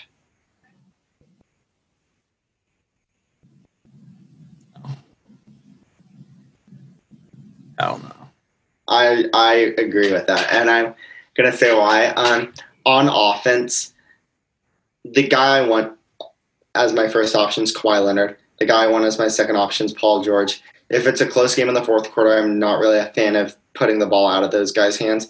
Yeah, and so there's no way. Lou Williams is the third option guy. He's probably not touching the ball even a third of my offensive possessions. And so we're going to have a liability out there on defense who's not even really contributing on offense because he can only contribute when he's got the ball in his hands. I don't think so. That's true. And that's true. And this situation, he's a good sixth man. Obviously that goes without saying. He's a guy who can come off the bench and give your second unit buckets. But would you say that Draymond Green's a top 3 player ever? Of course. That goes without saying. Okay, that's what I thought. I would say that he is it's basically it goes good. Draymond, LeBron, Michael Jordan. Yeah. I would say that it goes LeBron. And then I would say that Draymond Green would never be an all-star on a team besides the Warriors. I mean, obviously. Do you just not like Draymond or what? I think that's a great point. Imagine if Draymond was on the Blazers, they'd be so good. Oh, I hate that. You would not. I don't think that he would make us much better. Oh, well. Would I take him over Zach Collins? I don't think so. Yeah. I think that he's I think he would make any team better. I don't. I think that the Warriors are a perfect fit for him. He didn't even make the Warriors better this year. Because he was literally a player coach directing little YMCA kids how to play basketball. And it didn't work. Dude. If he was a true all-star, he would be able to carry some weight. That's actually not – I mean, I don't think that's true per se. You need a lot more than just one all-star to make a team good. Yeah, but he gave up on the Warriors. I mean, the Blazers were better than the Warriors this year. That's all we had. Yeah, but you guys, you guys have definitely have more experience. It was literally a G League team this year. Dude, we had bombs. Don't even compare the Blazers season to the Warriors. So that's not even fair. We had Amari Spellman playing big minutes. Yeah, we started Anthony Tolliver at center. Yeah. I don't think it's comparable, though. Yeah, dude, Anthony Tolliver. I don't know how he ever made it to the NBA, dude. Yeah, maybe he'll get his revenge if the Grizzlies end up playing us in the playing game. But he'll never get any revenge, dude. He's supposed to be a 3-and-D guy, and he can't shoot threes or defend. No, he's so bad. He's a traffic cone on defense. Actually, yeah, and dude, I hated him so. He single-handedly allowed Furkan Korkmaz to hit the game winner against us that one time because he butchered the switch on the screen so badly and just got stuck in no man's land. Yeah. So anyway, yeah, Lou Williams, number 24. Number 25 is a guy who I think is more of a point guard. Oh wait, no, yeah, Kellen, I don't. Obviously, the Warriors were way more screwed than the Blazers. Oh, 110%. Yeah, I was just kind of talking out. Number 24 or number 20. Number 25 is a guy who I think is actually a point guard, but he played shooting guard this year. I didn't include him on this point guard list I did last time, so I figured I might as well give him a shout out here. And that's Terry Rozier of the Charlotte Hornets. Forgot about him. Yeah, and dude, yeah, I know. I really like him, but I thought he was a point guard. Yeah, and you're right. He is a point guard. But since Devontae Graham played point guard for the Hornets this year, I didn't include Terry then. And since I forgot to include him then, I just decided I'd give him a shout out in the shooting guard video. But I loved him on the Celtics. He was really good. He's an underrated offensive player. He's a great shooter. He doesn't bring too much more to the table. Yeah, he doesn't. Who's he on right now? He's on the Hornets. Yeah, he's on the Hornets. Yeah. He probably does. Does he not play a lot? No. No, he does. Yeah. Never mind. My bad. Kemba's on the Celtics. He low-key got a bag, didn't he? Yeah, you're right. Yeah, that was one of the contracts people were clowning this offseason because I want to say he got 4 years, $80 million. Yeah, he got paid way too much. Holy moly. Yeah. So yeah, the contract maybe not that bad, maybe not great. Yeah, the contract's not great. But I like Terry Rozier. He's a good scorer.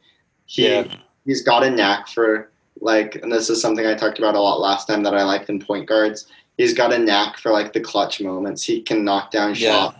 I was gonna say, I think he's definitely a player to be a part of an actual playoff run. Yeah, I think so. I'd love him as a sixth man on a really good playoff team. Yeah, for sure. I think Terry Rozier can be a winning basketball player. Speaking of winning basketball players, number 26 is Donte DiVincenzo of the Milwaukee Bucks. And Shannon, you look confused. But I thought you were gonna say Gary Trent Jr. Oh, he's coming up. But if Gary Trent keeps up what he's doing right now, obviously he's better than Donte DiVincenzo. Yeah, that's fair because we've seen Donte DiVincenzo playing well all year. He plays great defense. He's long. He's very athletic. He is not a very good. Well, he's a slightly below average shooter, but that's not really where he. That's not really where he makes his mark on offense. He's a terrific cutter. He can put the ball on the floor a little bit. He's not a point guard, but he's one of those straight line drive guys who can attack the basket if he sees an angle or whatever, and you're fine with him doing that, and then he can finish at the rim. Being on the Bucks, which is a really winning team, and this is his first year in the NBA playing, it kind of tells you a lot that he's been their second guy off the bench this year, and so I think it's been a great year for Donte DiVincenzo. Shannon, any DiVincenzo thoughts before we move on? No, I really like him.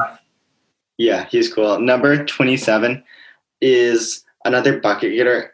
And as I'm looking at this, I don't really know why I put this guy below Lou. I guess Lou Williams has been one of the best six men of all time, so I had to give him a little respect. But this guy pretty much does what Lou Will does, but better now.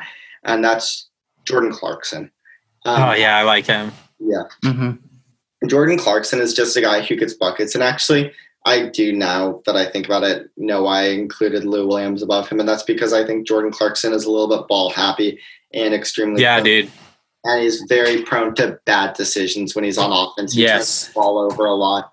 He's way too focused on getting his own shot. He doesn't want to pass. Whereas Lou Williams, absolutely, Lou Williams actually has some resemblance of some basketball IQ. Yeah, Jordan Clarkson's one of those guys who you'd hate to play with, but every once in a while he has a game where he absolutely spontaneously combusts, and I feel like he's a second unit guy. You just got to throw in there and then test the water and see what kind of night it is for him. Yeah, definitely. Yeah, and then he's just so I keep going back to this, but he can score off the bounce from three. He can pull up from mid-range. He's sneakily good around the basket. Like, Jordan Clarkson has really good footwork, I think. Like, this game against the Spurs they were playing this morning, I was watching that. Yeah, he had a play where he got inside and got and kind of faked like he was going for the fadeaway and got Pirtle to jump at it, and then he just did the drop step for the lay-in. So like, he's just one of those score guys who's like kind of not perfected the craft, but he's like over his years in the NBA, he like knows how to score. He knows how to get shots off. Yeah. He knows how to put the ball in the bucket, and he doesn't watch him take some bad shots this morning. Yeah, he takes some terrible shots. He doesn't pass. He doesn't give you anything on defense. Like, he's number 27 on the list for a reason, but just his pure scoring off the bench is enough to make me interested in him. So number 28, I have a guy who really came on fire, especially recently this year. Shannon knows who it is. It's going to be Gary Trent Jr. at number 28 of the Portland Trail Blazers, who, just for the sake of having fun, if Bubble Gary Trent is the new Gary Trent that we see, he's top 5 all the time now, I'd put him at he's top 10 for sure. Yeah, top 10. Yeah, he's shooting he's at this point, the shot's not a fluke anymore. Like, he's been doing this since January. Dude, do you remember at the Phoenix game when we realized he shot it every single time he touched it, and for 6 possessions in a row, he got and he just shoot it? Yeah, he's been grinding to get these to fall by just shooting them. Yeah. And the thing I love about Gary Trent is, even though this is his first year playing NBA minutes, he's not out of place at all. Like, he plays so tough on defense. He's not scared of literally anybody in the NBA. Oh, yeah, dude. I was watching him play D on MPJ, dude. Oh, yeah. And he was our best guy against MPJ. Yeah. The height advantage was ridiculous. Yeah. Carmelo Anthony is like almost MPJ's height, and MPJ kept burning him. And Gary is like 5 inches smaller, and he was putting him in a bottle. It's insane. Like, I think MPJ went like 5 possessions without even touching the ball while Gary was guarding him, which is ridiculous. Like, dude, his out of the game. Gary's foot does not come off the gas. Like, not at all. And then on offense, like, obviously the main storyline is how he's shooting 65% from threes in the bubble. And every time he makes a 3, you can just see him running down the court barking at the guys. It's so sick. He's always chirping. He is one of those guys who you check on Twitter after the game, and the opposing team's fans love to hate him because he just makes the other team look ridiculous. Like, and he's one of those guys that will comment on every post he's tagged in. Yeah. Yep. Yeah. My sister put a Gary Trent Jr. picture. Yeah, Caden's told me. Yeah. Yeah, and Gary replied to it. That's dope. And he's always commenting on the Blazers post like, "We need you, Z." Yeah. That man a dog. Yeah. Gary's awesome. He's probably my favorite Blazer at this point. I love Gary. No, yeah, but he has the 3, but he can low-key put the ball on the floor. Put the ball on the floor, yeah. Take a couple of dribbles and pull up. Yeah, exactly. Yeah, his pull-up game is strong. He doesn't often attack the basket, but when he does, he can finish, I would say. He's a good cutter. I think that's the main reason why I say he can finish. He never really takes contested shots at the rim, but he's good at getting easy shots. Yeah, he'll pick them up, yeah. And like, I want to see him play because I've never seen him play, and Jonah just raves about him. 10 a.m. tomorrow, baby. Yeah, 10 a.m. against the Clippers. Should be a tough play in the morning. Sick. Yeah, it's going to be a tough game for us. I don't like the matchup against the Clippers, but maybe they'll have their foot off the gas. Like, you think they can actually? Are they resting anybody? Montrezl Harrell's out, and obviously Montrezl Harrell's out, and Patrick. What happened to him? What's that? What happened to Montrezl? His grandma died, and so he's left the bubble to go to the funeral. Oh, that's awful. Dang, dude, why can't they rest PG or Kawhi? I know. Yeah, that's what I'm saying.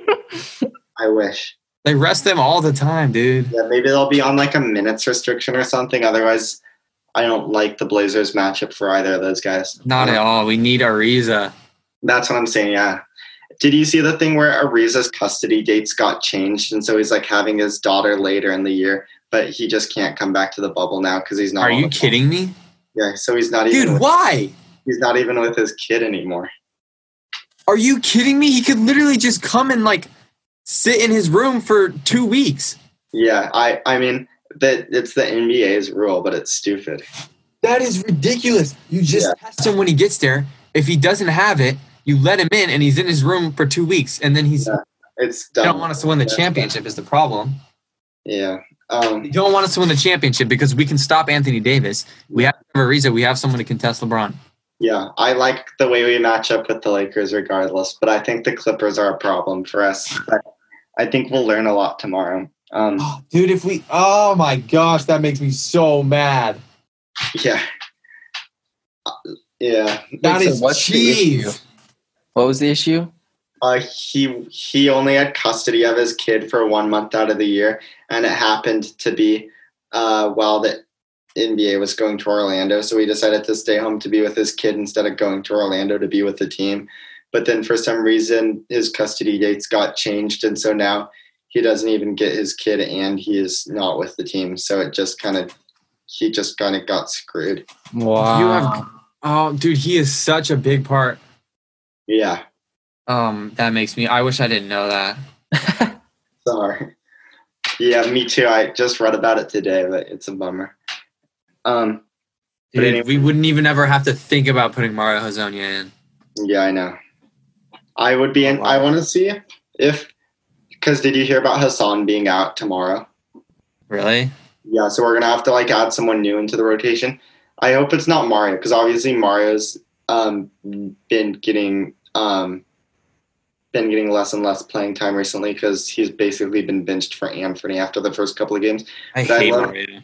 I'd love to see Nazir or Winian in tomorrow instead of Mario. Hopefully. Damn, dude. Mario sucks. Yeah, preferably Nazir. Are you more of a Nazir or more of a Winian guy? Definitely Nazir. Yeah, me too. Yeah. Yeah, Mario Hezonja sucks, dude. I don't know how he... Yeah, he's bad. Yeah. Moving on. Caleb was shitting on him. I'm glad we gave him a player option so we can have one more year of him after this. But anyway. Yeah, there's a $3 million player option on his contract, so that's good. He's not leaving anytime soon. So number 29 on my list is a guy who absolutely caught fire post-trade deadline on his new team, and that's Malik Beasley, now of the Minnesota Timberwolves, formerly of the Denver Nuggets. Malik is not we don't really know. I don't really know whether or not to trust it yet, just because it was so stark, his rise in points per game. I think he went up to 24 points per game post-trade deadline when he was on the Timberwolves, and most of that was just because he's an elite three-point shooter, elite catch-and-shoot three-point shooter. The Nugget or the Timberwolves offense is just going to be so dangerous next year when you combine D'Lo, Karl Anthony Towns, and now you add an awesome three-point shooter to that mix. That's just kind of a scary bunch to try and have to defend. He averaged 20 with the Timberwolves on 47% shooting. Yeah, it's just ridiculous. And then when you combine that with two awesome offensive players in D'Lo, it's going to be an interesting team next year. I doubt he keeps up 20 points on 47% from beyond the arc. Dude, he did shoot 47% in 2018. He's been the only year he was below 40 was 2000, with Denver in 2019. Wow, yeah, he's a sniper. He doesn't give you a whole lot defensively. He might be a little bit undersized, I guess, for a small forward. What's his weight, Channa?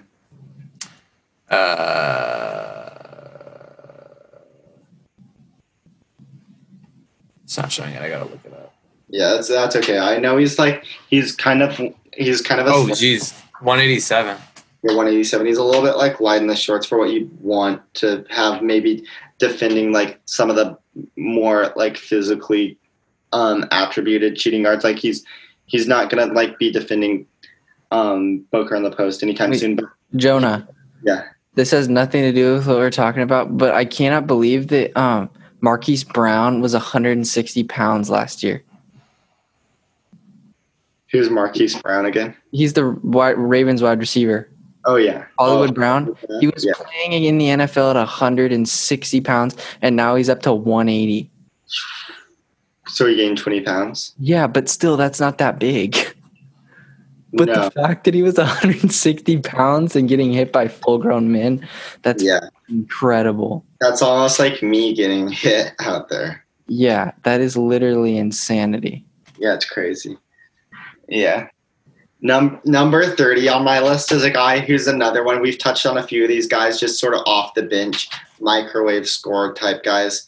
Terrence Ross of the Orlando Magic. He's a real hit or miss. At this point, we're getting into guys who you don't exactly always know what you're going to get from him. He's good sometimes, though. He's good sometimes. When he's got it, he's got it. Like, he's the type of guy who can knock down 4 threes in a row. Yeah. He gets to the basket. He's got good athleticism. He's a slightly above average finisher. He's a pretty good at pulling up from the mid range too. So yeah, he's really athletic. He can dunk it. Yeah. Hasn't he made the dunk contest before? Yeah. Yeah. So like he's just a good, like one of those good offensive players to bring off your bench, I guess. Yeah. Not too much more to say about Terrence. All right, I gotta pee. Okay. We're getting to one of Kellen's favorite guys, so maybe me and Kellen can hold it down for number 31. And that is Seth Curry. Yeah, Seth Curry's sick. Yeah. He's one of those guys where you can't ask him to do too much just because he's so small. He was on the Blaze Turds last year, right? He was on the Blazers last year. He can't do too much just because of his height is limiting and his weight's limiting. He's not one of those guys who. Yeah, you're right. He's he gets when he gets heated up, he's rolling. Oh yeah. Yeah, he can't take the ball inside the 3-point arc, but from outside, he's about as good of a 3-point shooter as you're gonna find. Like he's been leading the league, or he's been one of the guys leading the league in 3-point percentage for the past couple of years. He's consistently touching or above 40% from the arc, which is just. Who's he on right now? The Mavericks. Yeah, okay. He's been around the block, right? Oh, yeah. Didn't he get drafted by the Warriors? I don't remember. What are we talking about? Did Seth get drafted by the Warriors? Did who? Seth Curry? Yeah. I think so. And then he went to who after that? He's been around. I think he went. No, I think he just went Mavericks and then Blazers and then Mavericks, right? Oh, okay. He's been on the Mavericks twice. Okay, that's right. Yeah. And yeah, so obviously, like the 3-point numbers kind of speak for themselves. Like he's one of the best shooters in the NBA. He's consistently touching or above 40%. He's not obviously. His size limits what he can do on defense. He's got good enough hands, though. He's a guy who gets steals a lot. Yeah, he does get some steals. He was undrafted, actually. Yeah, he was undrafted, but he spent a lot of time in the G League, too. He played for the Warriors G League team, and so they probably called him up. He was he scored it. He was a bucket in the G League. He was so good back in the G League. But yeah, in the NBA, he's nothing more than a guy who he's not even as dynamic as a 3-point shooter. It's like a JJ Redick or Duncan Robinson. Like he's not a guy who really can like. Is Damian Lee on your list? Damian Lee was a honorable mention. Oh, okay. But yeah, Seth Curry. He's got one insane skill, but the rest of the game has so many holes in it that it's hard for me to rank him too much higher than 31. Number 32 is a guy who I kind of like Trae Young. Yeah, Trae's got some holes, but I love Trae too much. I don't like Trae. Jonah loves some Trae Young. I know you don't like Trae, but what would you say if I told you I had him as my 5th best point guard in the NBA? I would say that's an absolutely horrible take. Yeah. Yeah. Speaking of horrible takes, because this might be another one for me. This is a guy who I sort of like the theory of this player, but he just left a bad taste in my mouth this year. Like, I don't know what was wrong with him, but he just kind of had such a bad season. I don't really know what to make of it. And that's Josh Richardson of the Philadelphia Sixers. He's got so much skills. Like, he's 6'5", that's good size. He's athletic. He's able to put the ball on the floor. Like, in theory, he's a good shooter. He's he seems to be the full package, but this year he shot below league average from 3. He took bad shots from mid-range, and those, when you combine those two things, what you've got is a below average shooter, and he's not really a playmaker. So is he with the Sixers right now? He's still with the Sixers. So he's kind of a net minus on offense, at least for the Sixers this year. He was a net minus. He went bomb mode. He was good with the Heat. Yeah, he was good. He was like a rising star with the Heat, and then this year for some reason it wasn't working for him. And then on defense, like from the eye test, he passes. Like he stays in front of his guy. He's got quick feet. He's physical enough. And then I went and looked at his numbers today, and I was surprised to find out that like the defensive analytics and stuff all rate him as a below average defender. And so I don't know how much of that I necessarily like. I don't know how much of that I trust, because like I feel like he could be a good defender, but apparently he wasn't. And so, and he is there. It should be mentioned, he's the Sixers' point of attack defender. Last year, the Brett Brown would use Ben Simmons on a lot of the best opposing guards, and this year he more put Ben Simmons on forwards and put Josh Richardson on guards. Obviously, that's because Jimmy Butler was no longer there, so Ben Simmons kind of had to pick up that slack. But Josh Richardson struggled against the best guards in the NBA. And maybe it's unfair. Maybe the Sixers were a bad spot because there's just so little spacing on offense. He had to do too much shot creation because Ben Simmons is a mediocre half-court player. Maybe he just wasn't set up for success. But either way, it wasn't really pretty for him this year. And so it's hard for me to be too much higher than number 32 on him. Yeah, I think he needed the ridiculous system that he have with like even body fat percentage checks all the time and stuff.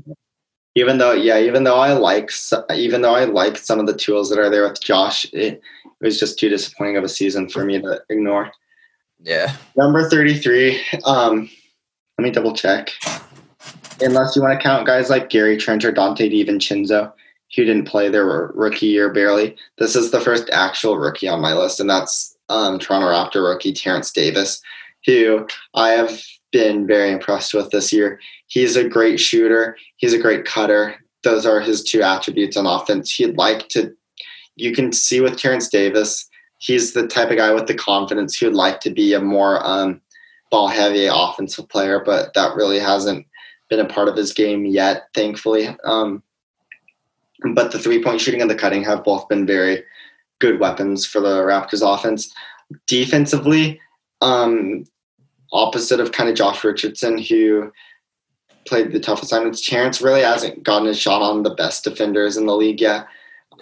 Or best offensive players in the league yet, but he's done a very good job. He's an analytics darling on that end of the floor, opposite of Josh Richardson. And part of that is because Nick Nurse is just, in my opinion, the best coach in the league, and he just throws a lot of crazy defensive systems out there. Yeah, dude. And he runs like insane zones and just all sorts of stuff you don't really see. And so maybe Terrence Davis is just a beneficiary of that. But either way, impressive rookie campaign for Terrence this year. For sure. What do you guys think of Terry Stotts as a coach? I like him. Yeah, I like him. I don't necessarily think he's the most imaginative coach. Yeah, that's what I was going to say. Is I feel like sometimes I wish he would kind of experiment a little more. Yeah. But I think it's hard to it would be hard to replace the relationships he's built with like Damon. Yeah. So I definitely don't think it would be worth it to try to. Yeah, sure. Yeah. I think we're kind of stuck with him, which I don't think is a bad thing because I like Terry. I think we can win with him. Yeah. Yeah. Definitely not a coach who will hold the team back from winning. No. So number 34, I have a guy who's been injured recently, been fighting injuries all year actually, but is still a very solid two-way player, and that's Eric Gordon of the Houston Rockets. He obviously is a guy. Eric Gordon? Yeah. Oh, wait, he's been injured most of the year? Yeah. Okay, I was going to say. He should have been. I totally forgot about him. He's really good. And he's a guy who, even when he hasn't been injured this year, he's still been somewhat disappointing. For some reason, the three ball has just left him this year, and he used to that's be like a biggest part of his game. Yeah, that he obviously 3-point shooting champion at a point in his career, but they haven't been falling from this year. Maybe he gets it working again next year. I think for a guy who's fighting injuries and for a guy whose legs aren't what they used to be, this switching rocket system where everybody has to be giving 110% effort at every moment, I don't really think it's the best fit for him. Having all you can eat wide open corner threes, that seems like it should be good for him. But I mean, like I said, they haven't been falling. Basically, a washed up trash NBA player is probably going to get dropped and no one else is something. Yeah, his career is on the way downhill. I'm pretty sure he just signed a big contract extension, though. So that's an L for the Rockets. Yeah, his contract is not looking nice right now. But I want to say it's like 3 years, $54 million after this year, some crazy number like that. But yeah, he used to be good, dude. Yeah, he did, and maybe he can get it back after he's had some time off. But he was definitely top 15. Yeah, and yeah, I think you're right. But either way, he's getting older. Usually for those two-way archetype players like Terrence Davis, they don't last as long Terrence Davis, like Eric Gordon. Those guys don't usually last as long because the defense starts to go away eventually. And I think that's what we're probably going to see with Eric. Yeah, I'll take J. Cole over him. Yeah. Have you said Pat Connaughton yet? No, he didn't make the list. Pat Connaughton didn't make the list. He is a fringe NBA player at best for me. Number 35 is a guy who I was disappointed I had to put him this low because I like the kid. Rookie this year, I think he's got big things ahead of him. I don't really think this is his time yet. That's Tyler Hero. He's on the freaking – is he first team? First team All-Drip as a rookie. That's impressive stuff. But from a basketball standpoint, that's not as important, though. That's true. That's secondary. But, yeah, I just didn't see it yet from him this year. He had a tough time fitting into the Heat offense, which is so predicated on motion. Hero himself is a bit of a ball stopper. I think he'd like to be able to attack guys off the dribble, which he's certainly capable of. His shot selections, if he hasn't been a very efficient player his rookie year. He did have that game winner, though. That was sick. Yeah. Then that's what I was sort of getting to. That's why I have such high hopes for Tyler Hero. Is even as a rookie, this is a kid who lives for the big moment. You can see he wants to be a star, and he has what it takes to be a star. You can tell by his first team All-Drip. Sure, yeah, he's got a lot of confidence, a lot of swag. He doesn't shy away from big shots. He likes to have the ball in his hands. He likes to take the tough shots. They didn't fall as much as you'd like to see him fall this year, but I think he's a guy who's going to improve and work his way up this list. Did you say pretty quickly? Did you say Malik Monk? Malik Monk. No, I'm trying to see if he wasn't even an honorable mention for me. I think. Oh, really? Yeah, I think he's on his way out the door. At 22. Yeah, he's just been so bad. And now with the PED suspension, it just kind of feels like it's not going to come together for him, which is too bad. I thought he was low-key solid. Yeah. This year? Or in general? In general.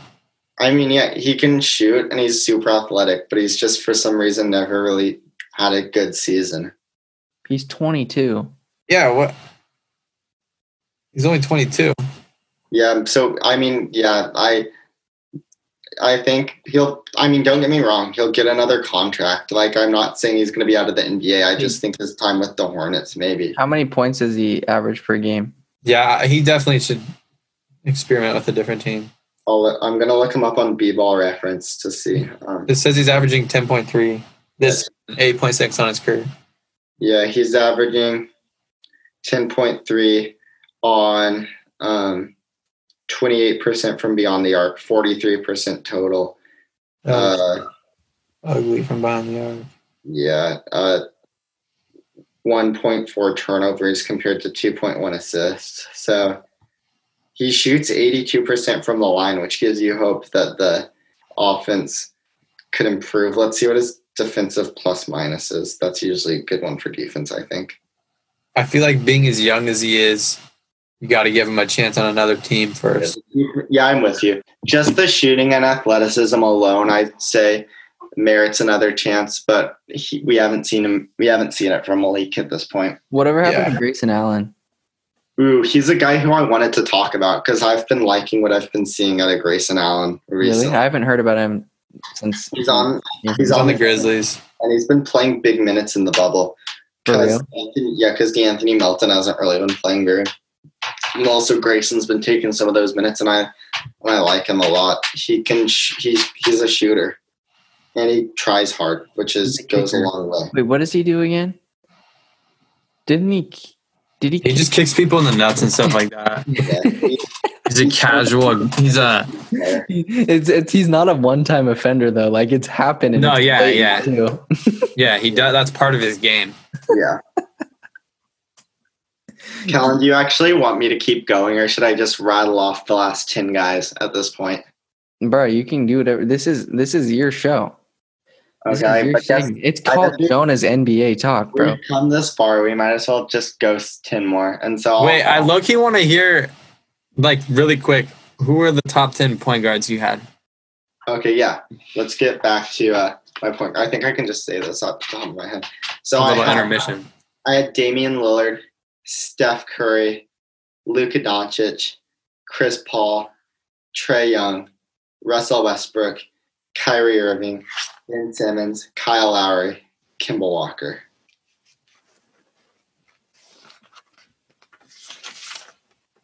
I obviously had Steph at number one. That's pretty good. I like that. I don't like Trae Young. Yeah, I know. I knew you wouldn't like Trae. I know. What was mine, Jonah? Shoot. I had. I think you gave one. Oh wait. Yeah, I did. I only gave 5. Oh, I think it was Steph, Dame, Chris Paul, Russell Westbrook, and then Ja. Oh yeah, that's a good list. Ja at 5. I don't know. I think you can make a debate. Who knows? Jonah had Luka in there. Ja Morant is trash. Yeah. Yeah, Ja's gonna get up there, but I don't think he's quite that good yet. Yeah. I think that Trae Young is also trash. Yeah, I know you do. Hey, what's yours? I think he sucks, and I think he is essentially Zach LaVine, but he's a point guard. Oh, wow. Hey, wait, what is yours? That's a bold statement. Mine would be Dame, Steph. Just based off this season, or like you think Dame is better than Steph in general? I think Dame's better than Steph. Okay, well, Jonah doesn't. Jonah just thinks just because Steph didn't play this year, Dame's better. I think Dame's better than Steph. Dame was by a hair. Just because Dame can attack the basket. Anyway, Dame was catching up to Steph, then Steph missed this entire year, and Dame had the best year of his career. So yeah. I just don't get. I mean, like I understand that Dame's super good, but like Steph's just so freaking good, though. Like I don't like. I know that it's like I don't know. I guess it's good that there's like someone else that's that close that you can compare to, but I feel like Steph is just. I don't know. There's just something different, dude.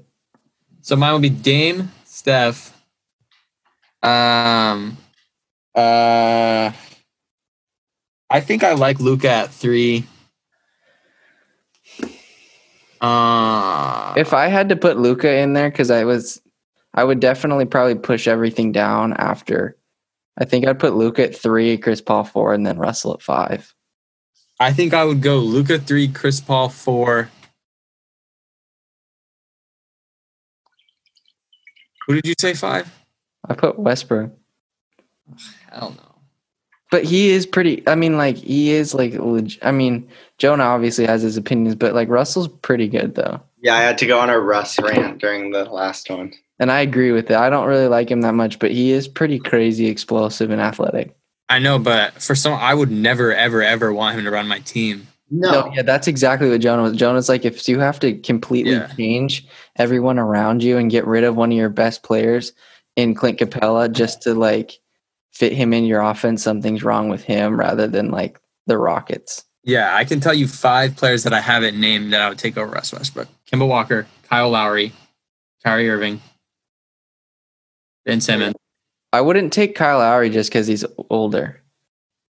Would you take Trae over Russ? No. Wow. Is it Trae Young sucks. Is it all because of his defense? Yes. The only thing he does is just shoot crazy shots. Like At least Russell Westbrook gets rebounds until he's on a good team.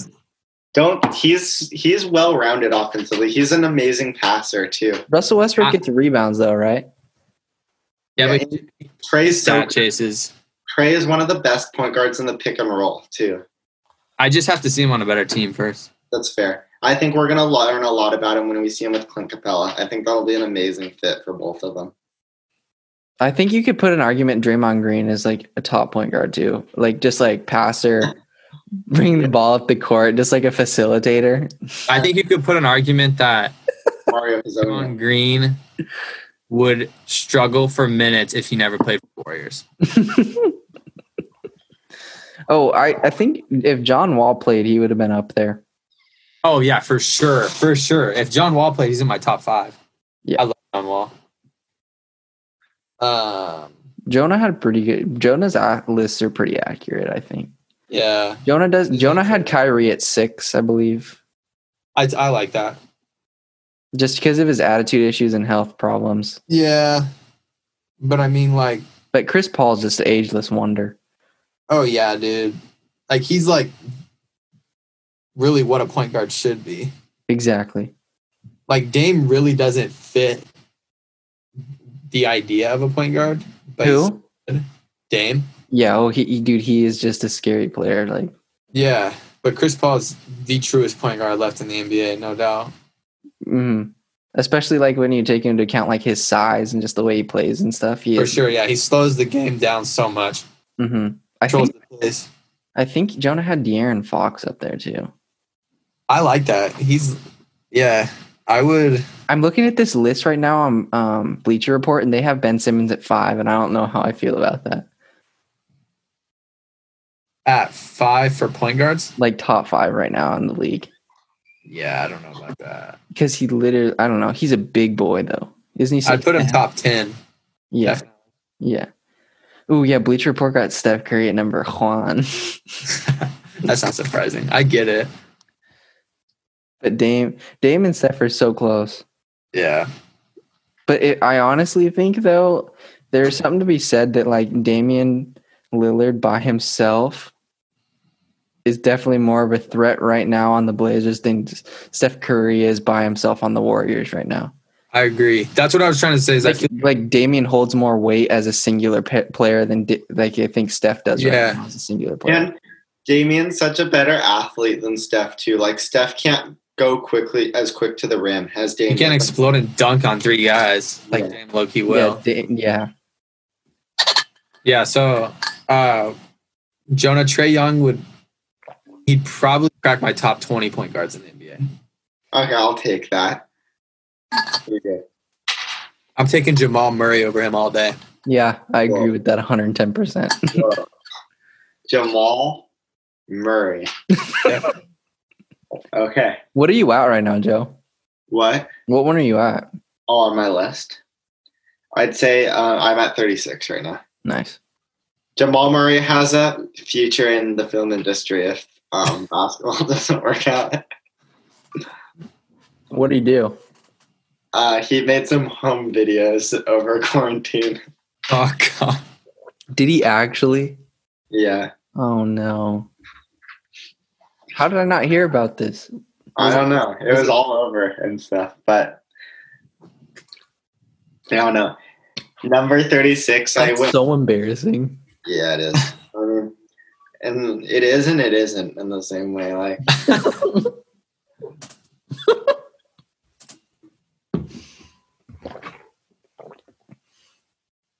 all right, Joe. Yeah, so number. I'd take Mike Conley over Trae Young.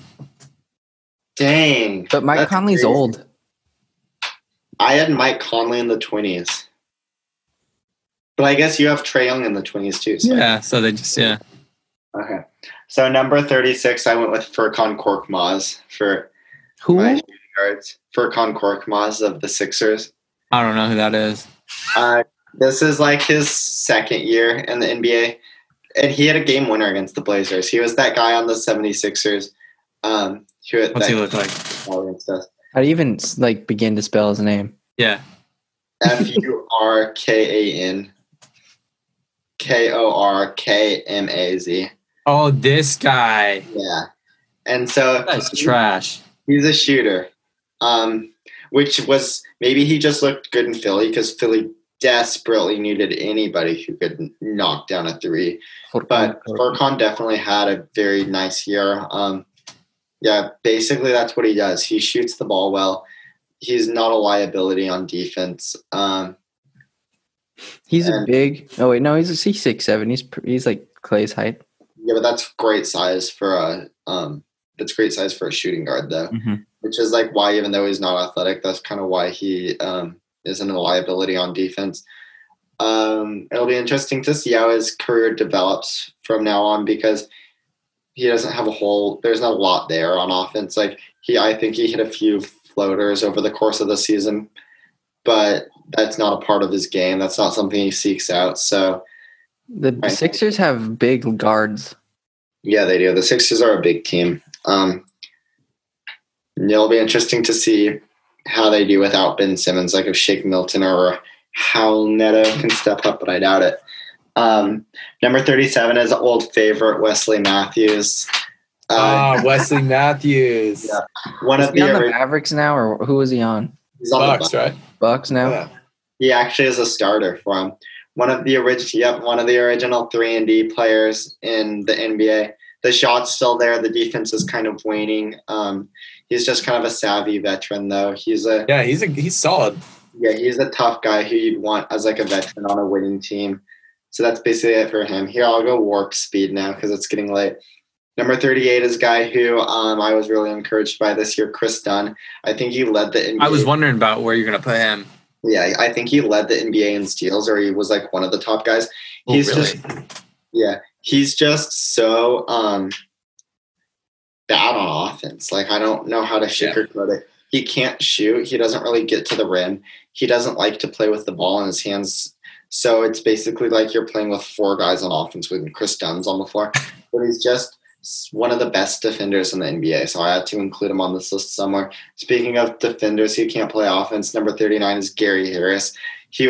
People thought he was on the trajectory to be one of the best 3-and-D players in the NBA. Unfortunately, he forgot how to shoot this year, and so his offensive production just completely tanked. Wait, who is this? Gary Harris. Oh. Where'd you put Chris Middleton? He's a small forward to me. Oh. But I really like Chris Middleton. I think he's underrated. Gary Harris is trash. Yeah, it was hard to watch. It's sad to see a young player who started out promising and now just sucks, but that's kind of where it's headed for Gary. Number 40, even harder. He should find a different job, honestly. Yeah. It's tough to watch a young guy deal with injuries. Number 40 is Luke Kennard, who's dealt with a lot of injuries this year. He's a good shooter. He's got somewhat of a mid-range game. Like, he's not athletic, so he doesn't finish at the rim, but he's got good footwork. He can put up floaters. He can sort of he sort of has shades of Devin Booker in that he can hit those little mid-range fadeaways, but obviously he's nowhere near as good as Booker at those shots. He's a bad defender. I think if he can stay healthy, he could be an above-average offensive shooting guard, but that really hasn't happened yet. So starting to look a little bit iffy for Luke Kennard in Detroit. Number 41 is the guy who replaced. Why they need J. Cole out there, man. That's facts, yeah. Number 41 is the guy who replaced an injured Luke Kennard for a lot of this year, and that's Langston Galloway, who stays being one of the best shooters in the NBA. I want to say he's like 39 or 40%. He's just a very good shooter. You can't leave him open. That's pretty much all I have to say.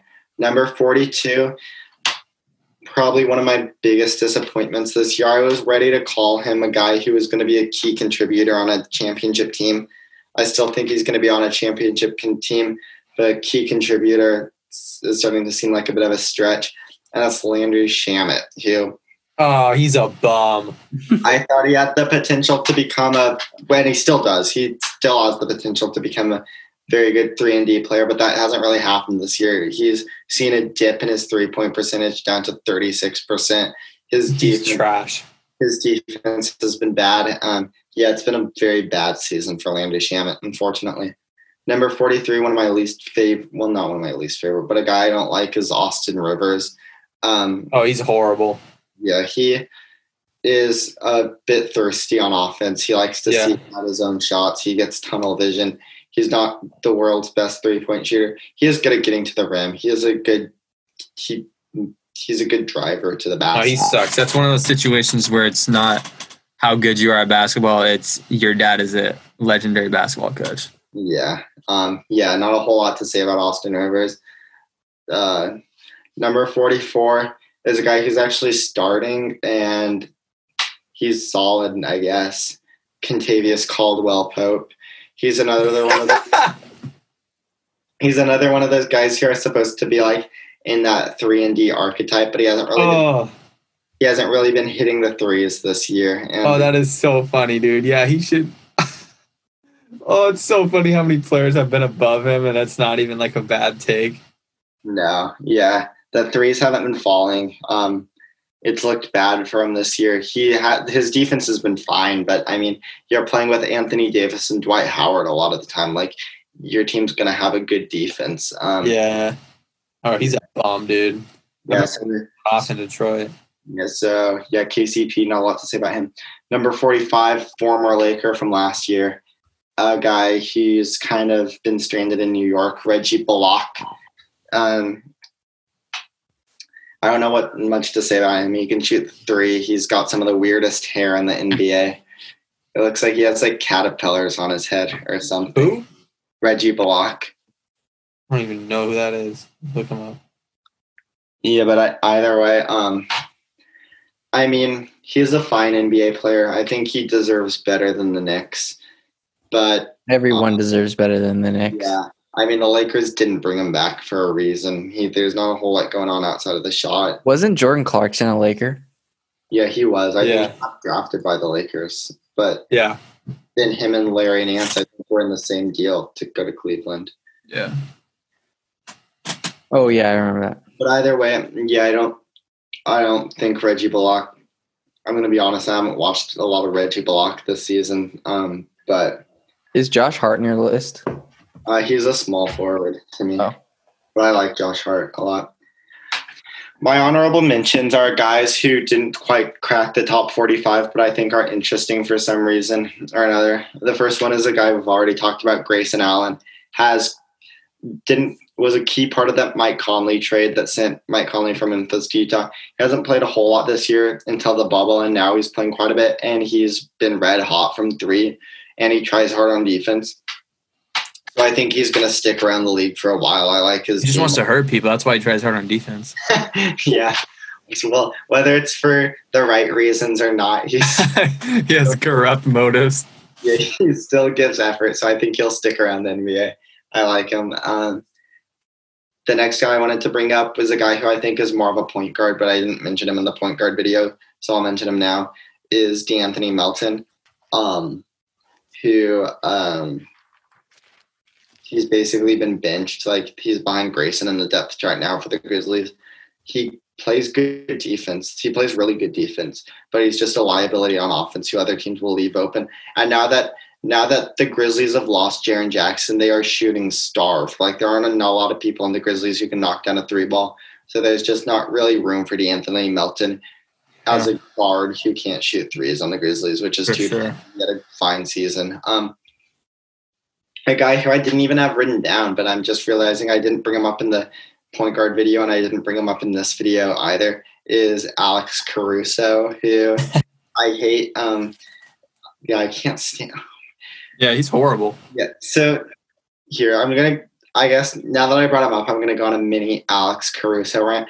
Alex Caruso has to be one of the least self-aware people on the planet. Like, obviously, he gets a lot of attention. Obviously, he's on Bleacher Report and all over Twitter every time he makes a dunk. For some reason, Alex Caruso doesn't realize that these people are making fun of him. He doesn't realize that the only reason he's on all these social media sites and all the reasons he's on ESPN and SportsCenter, it's because you're bald and ugly looking and people think you're like funny to look at, Alex. And then he somehow thinks it has to do with him being good at basketball. So he'll celebrate and gas himself up every time. He has his headband and he'll always stroke his headband after he makes a three. He looks so bad in the headband too. Yeah, it's just so obnoxious. Like, he's one of those people who doesn't realize people are laughing at him and not with him, and it's just makes me mad to watch. Yeah, one of the fine role player on the Lakers, but terrible. No, he sucks. He's on the Lakers because it's funny. Yeah, he wouldn't be in the NBA. Yeah, the least self-aware guy in the league is Alex Caruso. Another guy who I wanted to bring up, one of the bright spots of the Warriors season, I actually thought this guy was, for some of the Warriors games, their best player, is Damian Lee. He's a guy who can shoot the ball. You didn't watch as many games as I did, bro. Fucking rims out. You're not a big Damian Lee guy? Yeah, he's fine, but... Nah, he's trash. I watched him. He tried to fight somebody, I think. The thing I like about Damian Lee is he looks good with the ball in his hands. Like, he's comfortable with the ball in his hands. He's comfortable shooting threes. This is one of those situations when you're Steph's brother-in-law. Yeah. That's why you be playing. Here, I'm going to look him up because... I think he tried to, I think he's good, but he's taken some shots that it's like, geez, dude. He's just not Quinn Cook. Yeah, he was a league average. It's hard to replace him. He was really good. He was a league average shooter this year, so I'm not sure there was a whole lot there. He may have just been a guy who was there. He had a few good games where he propelled. He had a few really good games. He might have just been there out of necessity just because there wasn't a whole lot there for the Warriors. There's a reason why he was on one of those, what do they call it? Getting $1 million. He's trash. Yeah. So, yeah, I think he's got somewhat of a future in the NBA, though. I disagree. I think he'll probably never be on another NBA roster. Another guy is a guy who I actually liked again for the Warriors. And this is a guy who does have a future in the NBA because the Warriors gave him a 2-year contract extension after this year. And that's Michael Mulder, who we've talked about before. I like him because he's confident. I don't know who that is. I haven't even seen him play before. He looks for his shot a lot. He doesn't shy. He's a guy who relishes the task of guarding the best player on the other team. He's a guy who's been in the NBA for a couple weeks and he's already he wants to guard Luka Doncic. That's impressive to me. So, I'm not gonna lie, dude. I typed most of his name before he popped up. That's really a trash NBA player. Yeah, I mean, I'm glad the Warriors gave him an extension, though. I'll be curious to see what he can do. He's one of the few guys who I actually think could fit on it, a team with Steph and Clay, just because he can shoot the ball and try on defense.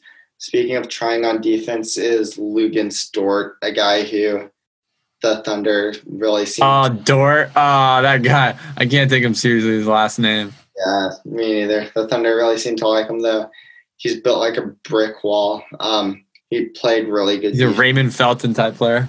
Yeah, seriously. But he actually did play really good defense this year. I don't like his shot, but for some reason it went in. For some reason he was an average 3-point shooter this year. I don't really see that continuing, but the defense is promising. The Thunder gave him an actual contract, so obviously they see it with him. So he's a guy to keep an eye on. Colin Sexton was one of those guys who has a big name, but I left him off, and there's a reason for that. Is he a shooting guard? I'd say Darius Garland's probably their point guard. So Colin Sexton should be up there. I thought he was a point guard. Me too. I think his natural position's point guard, but I just think with Darius Garland on the team, obviously the Cavs see it. The Cavs wouldn't have drafted a point guard last year if they saw Colin Sexton as the point guard of the future. So yeah.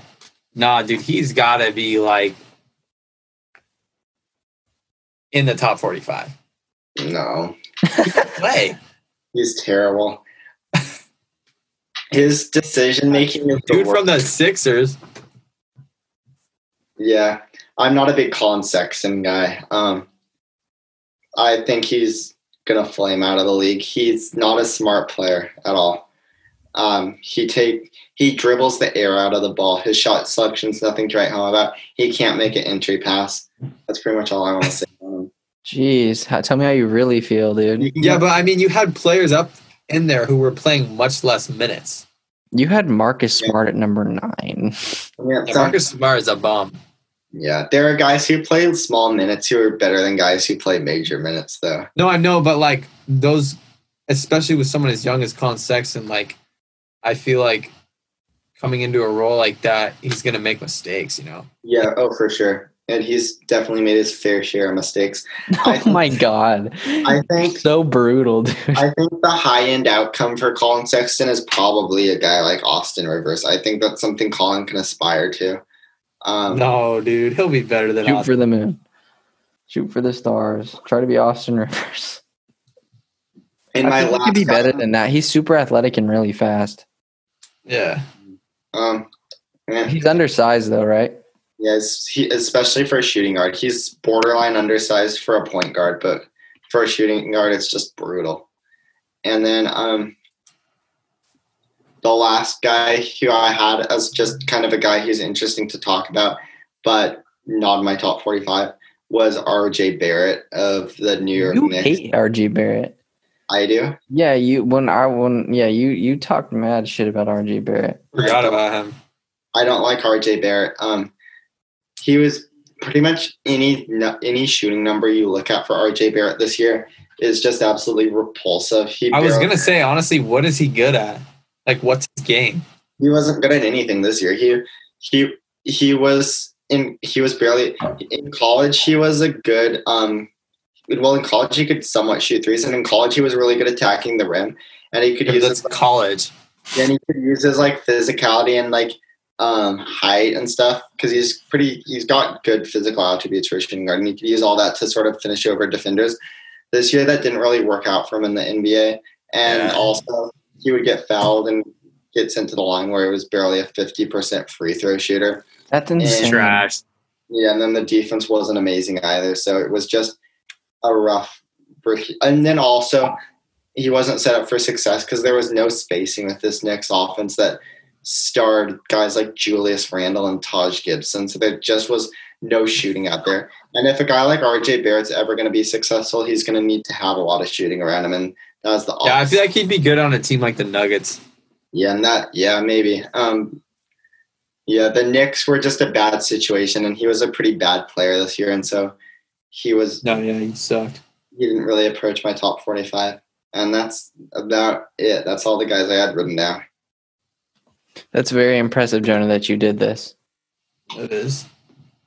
It was a good team effort for all of us, I think. That's facts. I tried my best to chime in when I could. I'm sorry I made you guys stay up so late so you could hear me talk about Kentavious Caldwell-Pope. Jonah, I'd be up anyway. I wouldn't want to be doing anything else. Yeah, Loki picked up some new NBA knowledge. Yeah, you bless people with new knowledge. All right. Well, like some of these guys that don't get any attention. I'm just glad I could bless people with the knowledge that Trae Young is trash. Trae is trash. Horrible NBA players. Trae Young and Zach LaVine. We'll have to see whose career turns out better. Okay, but if they 1v1, okay, no. Here's the thing. Ja Morant. That's not even fair, though. Was trash. The moment I realized Ja Morant was trash was when he was playing the Blazers on July 31st, the NBA restart, and he dunked in the fast break and was up like 11 points in the third quarter and started celebrating like he had won the game.